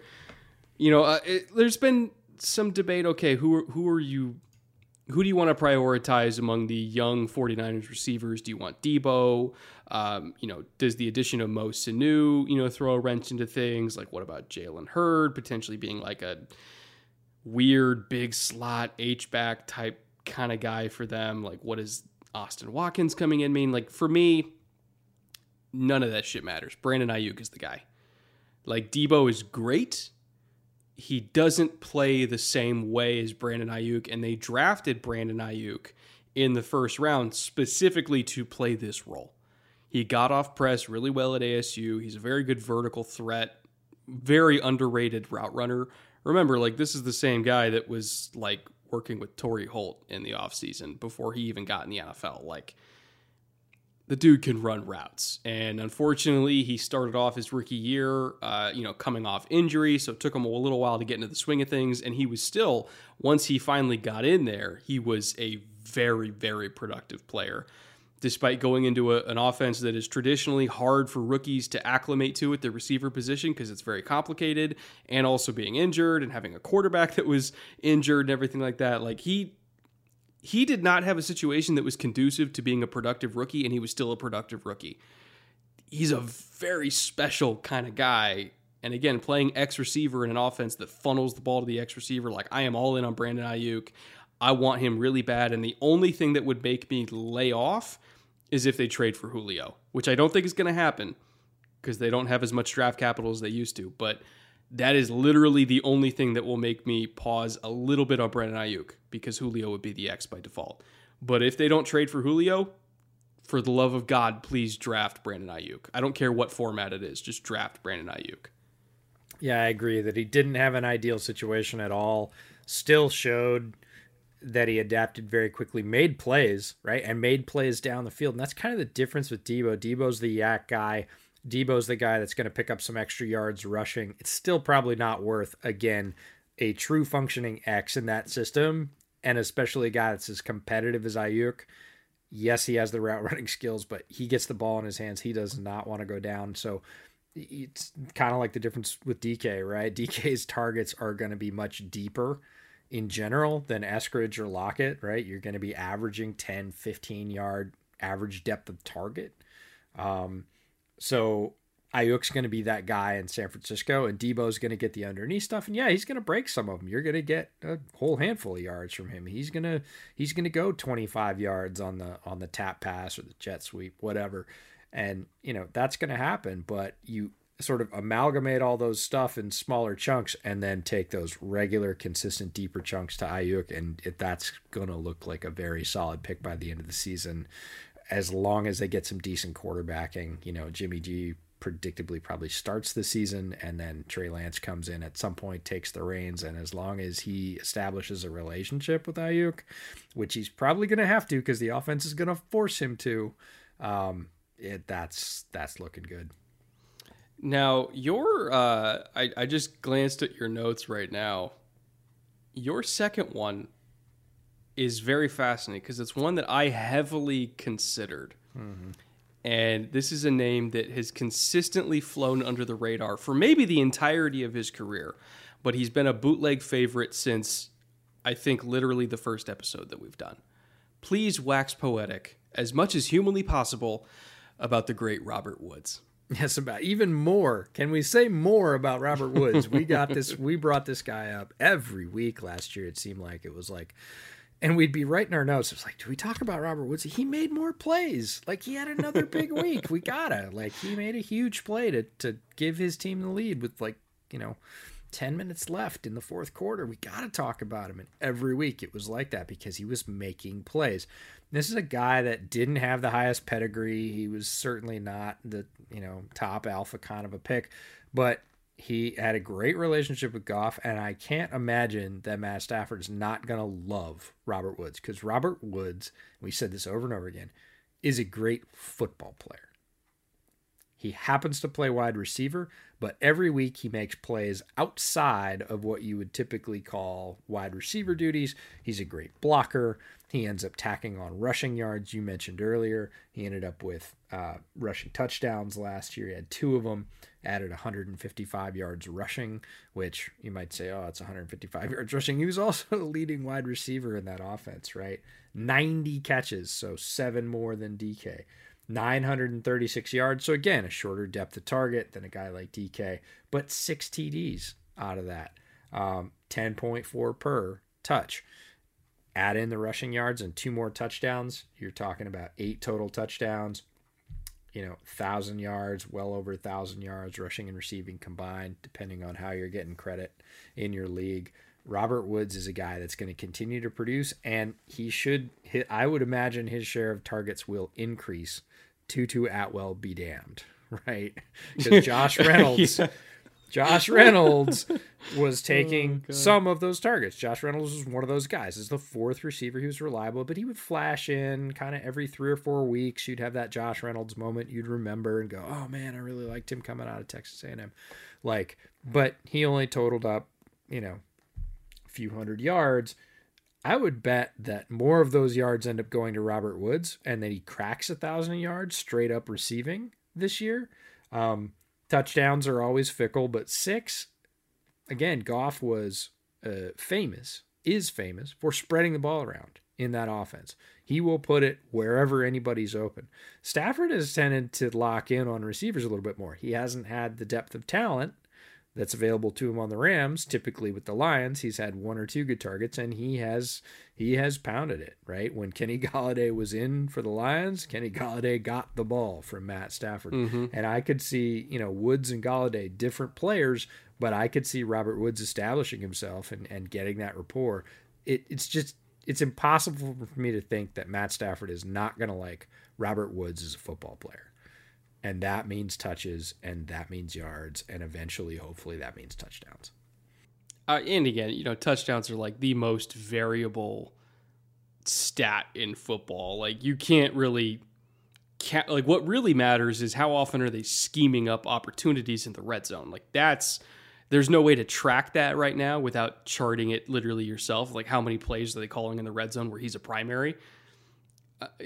That's tough to know, but I think if you give him the opportunity, if you give him the one-on-ones in the red zone, he can execute, he can get open, and Matt's going to get him the ball, in my opinion, with more frequency than Jared Goff would. So that's a good pick for me. If you play me last year's tape and you don't tell me how many touchdowns he had, like if you sort of just play me a smattering of last year's tape from every week, not including the touchdowns, so you couldn't count them up, and then you have me guess based on the number of times he got the ball and just the frequency that he was in the right place and made a good play after the catch, and you asked me to guess the number of touchdowns he had, it would not be 6.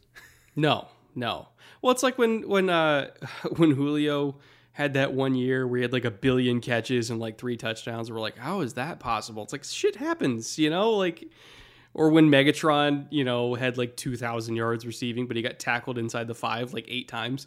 Like, it happens. It happens. Yeah, Touchdowns it's a coin flip for sure, but Woods is a good football player, and he's going to be a focus of that offense. He's going to continue to be, and I think Stafford, like you, is going to maximize more of that even than Jared Goff did, and Jared Goff maximized a lot of it. Now, my third pick, I considered Kyler Murray here, but I think I am going to stick with the Rams and say Matt Stafford solely from a value standpoint because his ADP is the 14th quarterback off the board. Oof. Which a standard league is 12 people. So is Matt Stafford a backup quarterback in fantasy? Not for me. Not with that receiving core. I don't think he will be. Yeah. I can't, like, he's going behind Tannehill, which Tannehill lost, multiple receivers. He's behind Deshaun, who we don't even know if Deshaun's going to play. Like, right. He's behind Aaron Rodgers, which we don't even know what team Aaron's going to be on. Like, I don't know. If I had to draft, like, right now for this best ball tournament, I would take Stafford over, and again, this is sacrilegious, I would take Stafford over Rodgers and Deshaun because at least we know where he's going to be and that he's going to play week 1.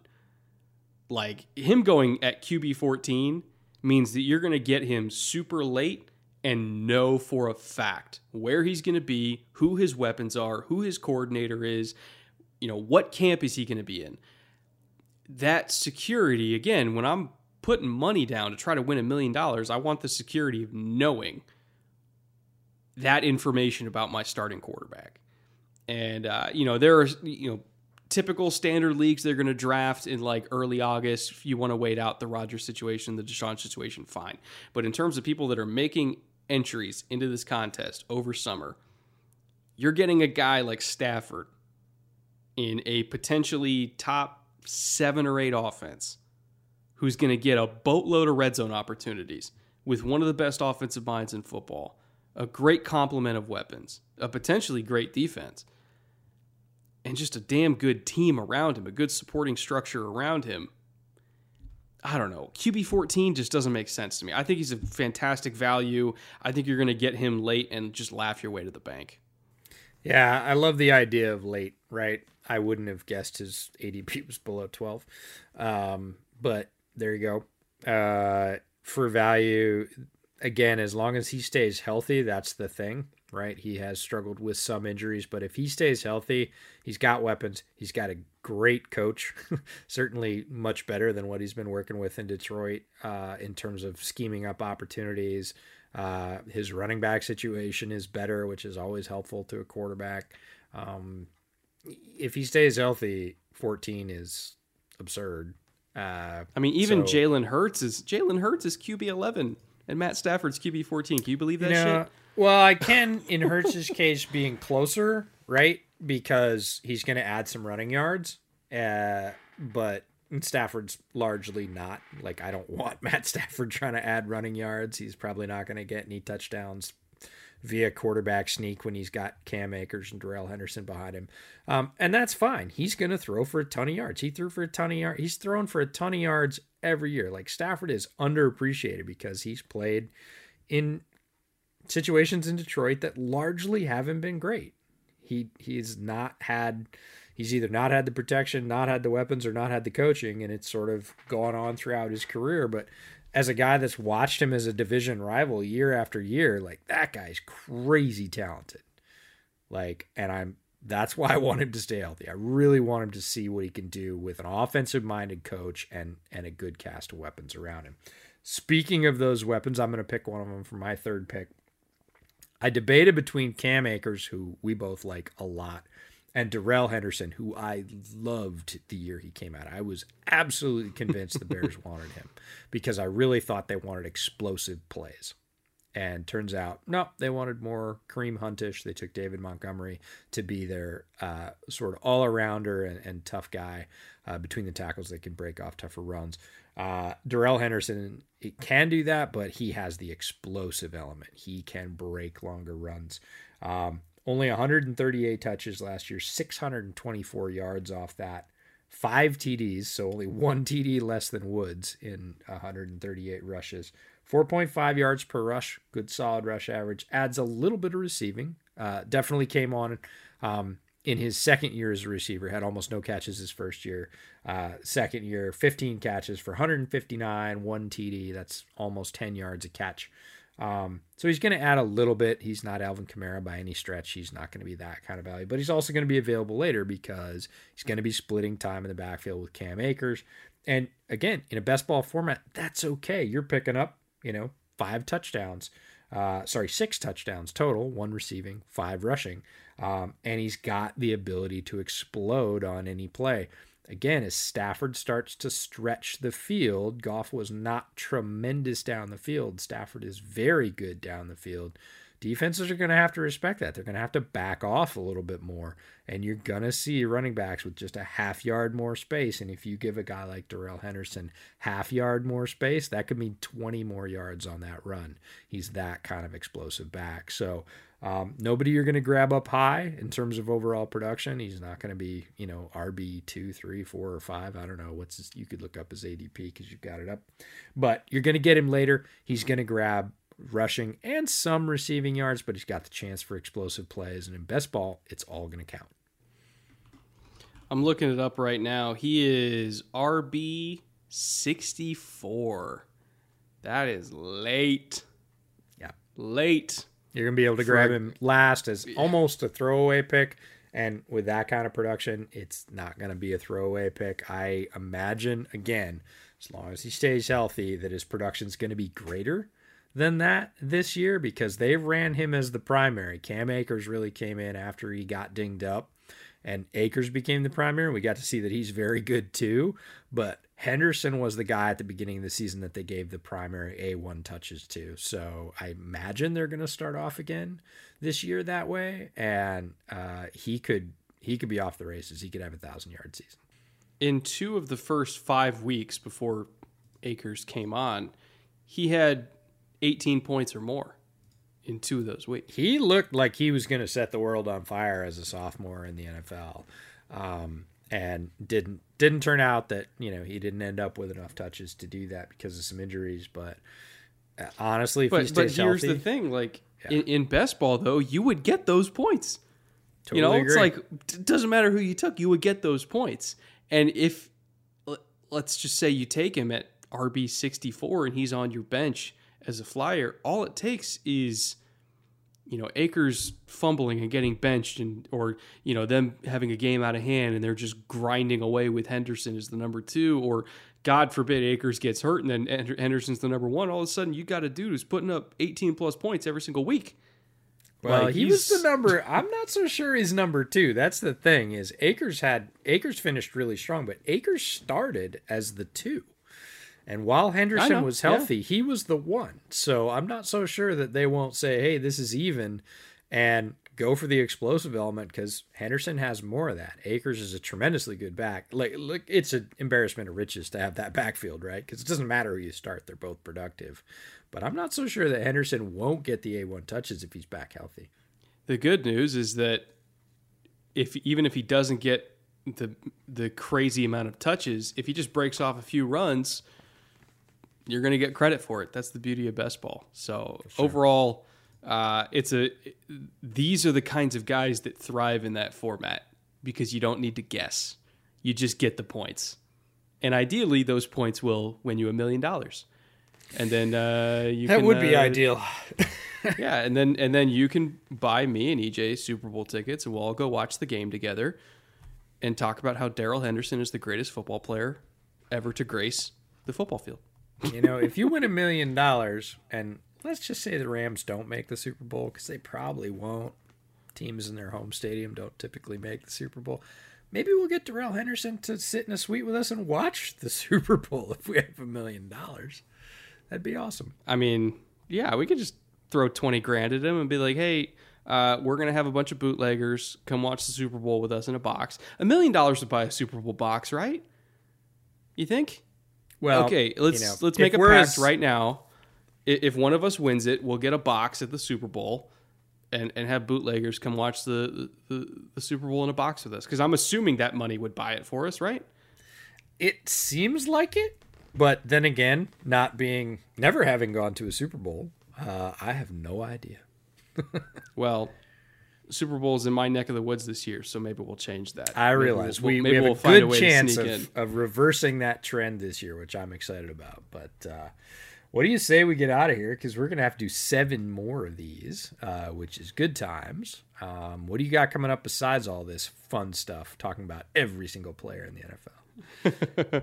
Well, I'm still working on that history of the spread offense, which has morphed again, EJ. It has grown more appendages and become a monster. That thing is the Hydra of football content. Cut off one head, 2 grow back. Yeah, now I'm looking at how Sid Gilman influenced Norm Chow, who influenced Hal Mummy, who created the air raid with Mike Leach, and oh, by the way, Andy Reid was his GA with Mike Leach at BYU. By the way, I'm just here for the Mouse Davis content, right? Mouse Davis. I'm just here for the Mouse Davis mentions. Architect of the modern run and shoot, which heavily influenced the air raid and also influenced, basically every single passing game when you look at it these days. Like, a lot of the run and shoot concepts are like, oh yeah, we have 6 different options on this route depending on coverage. And it's like, well, everybody does that. And it's like, well, yeah, everybody does that because that's what the run and shoot did and it worked. Yeah. No, you go back to the Smurfs and Warren Moon and Houston, and man, God, that offense was fun. And it was so different at that point. Now, it would hardly stand out. In fact, it wouldn't stand out for the most part. Yeah, because, everybody runs run and shoot concepts. Everybody runs air raid concepts now, because of these guys. Because of what Mouse did at Portland State. Totally agree. Changed football.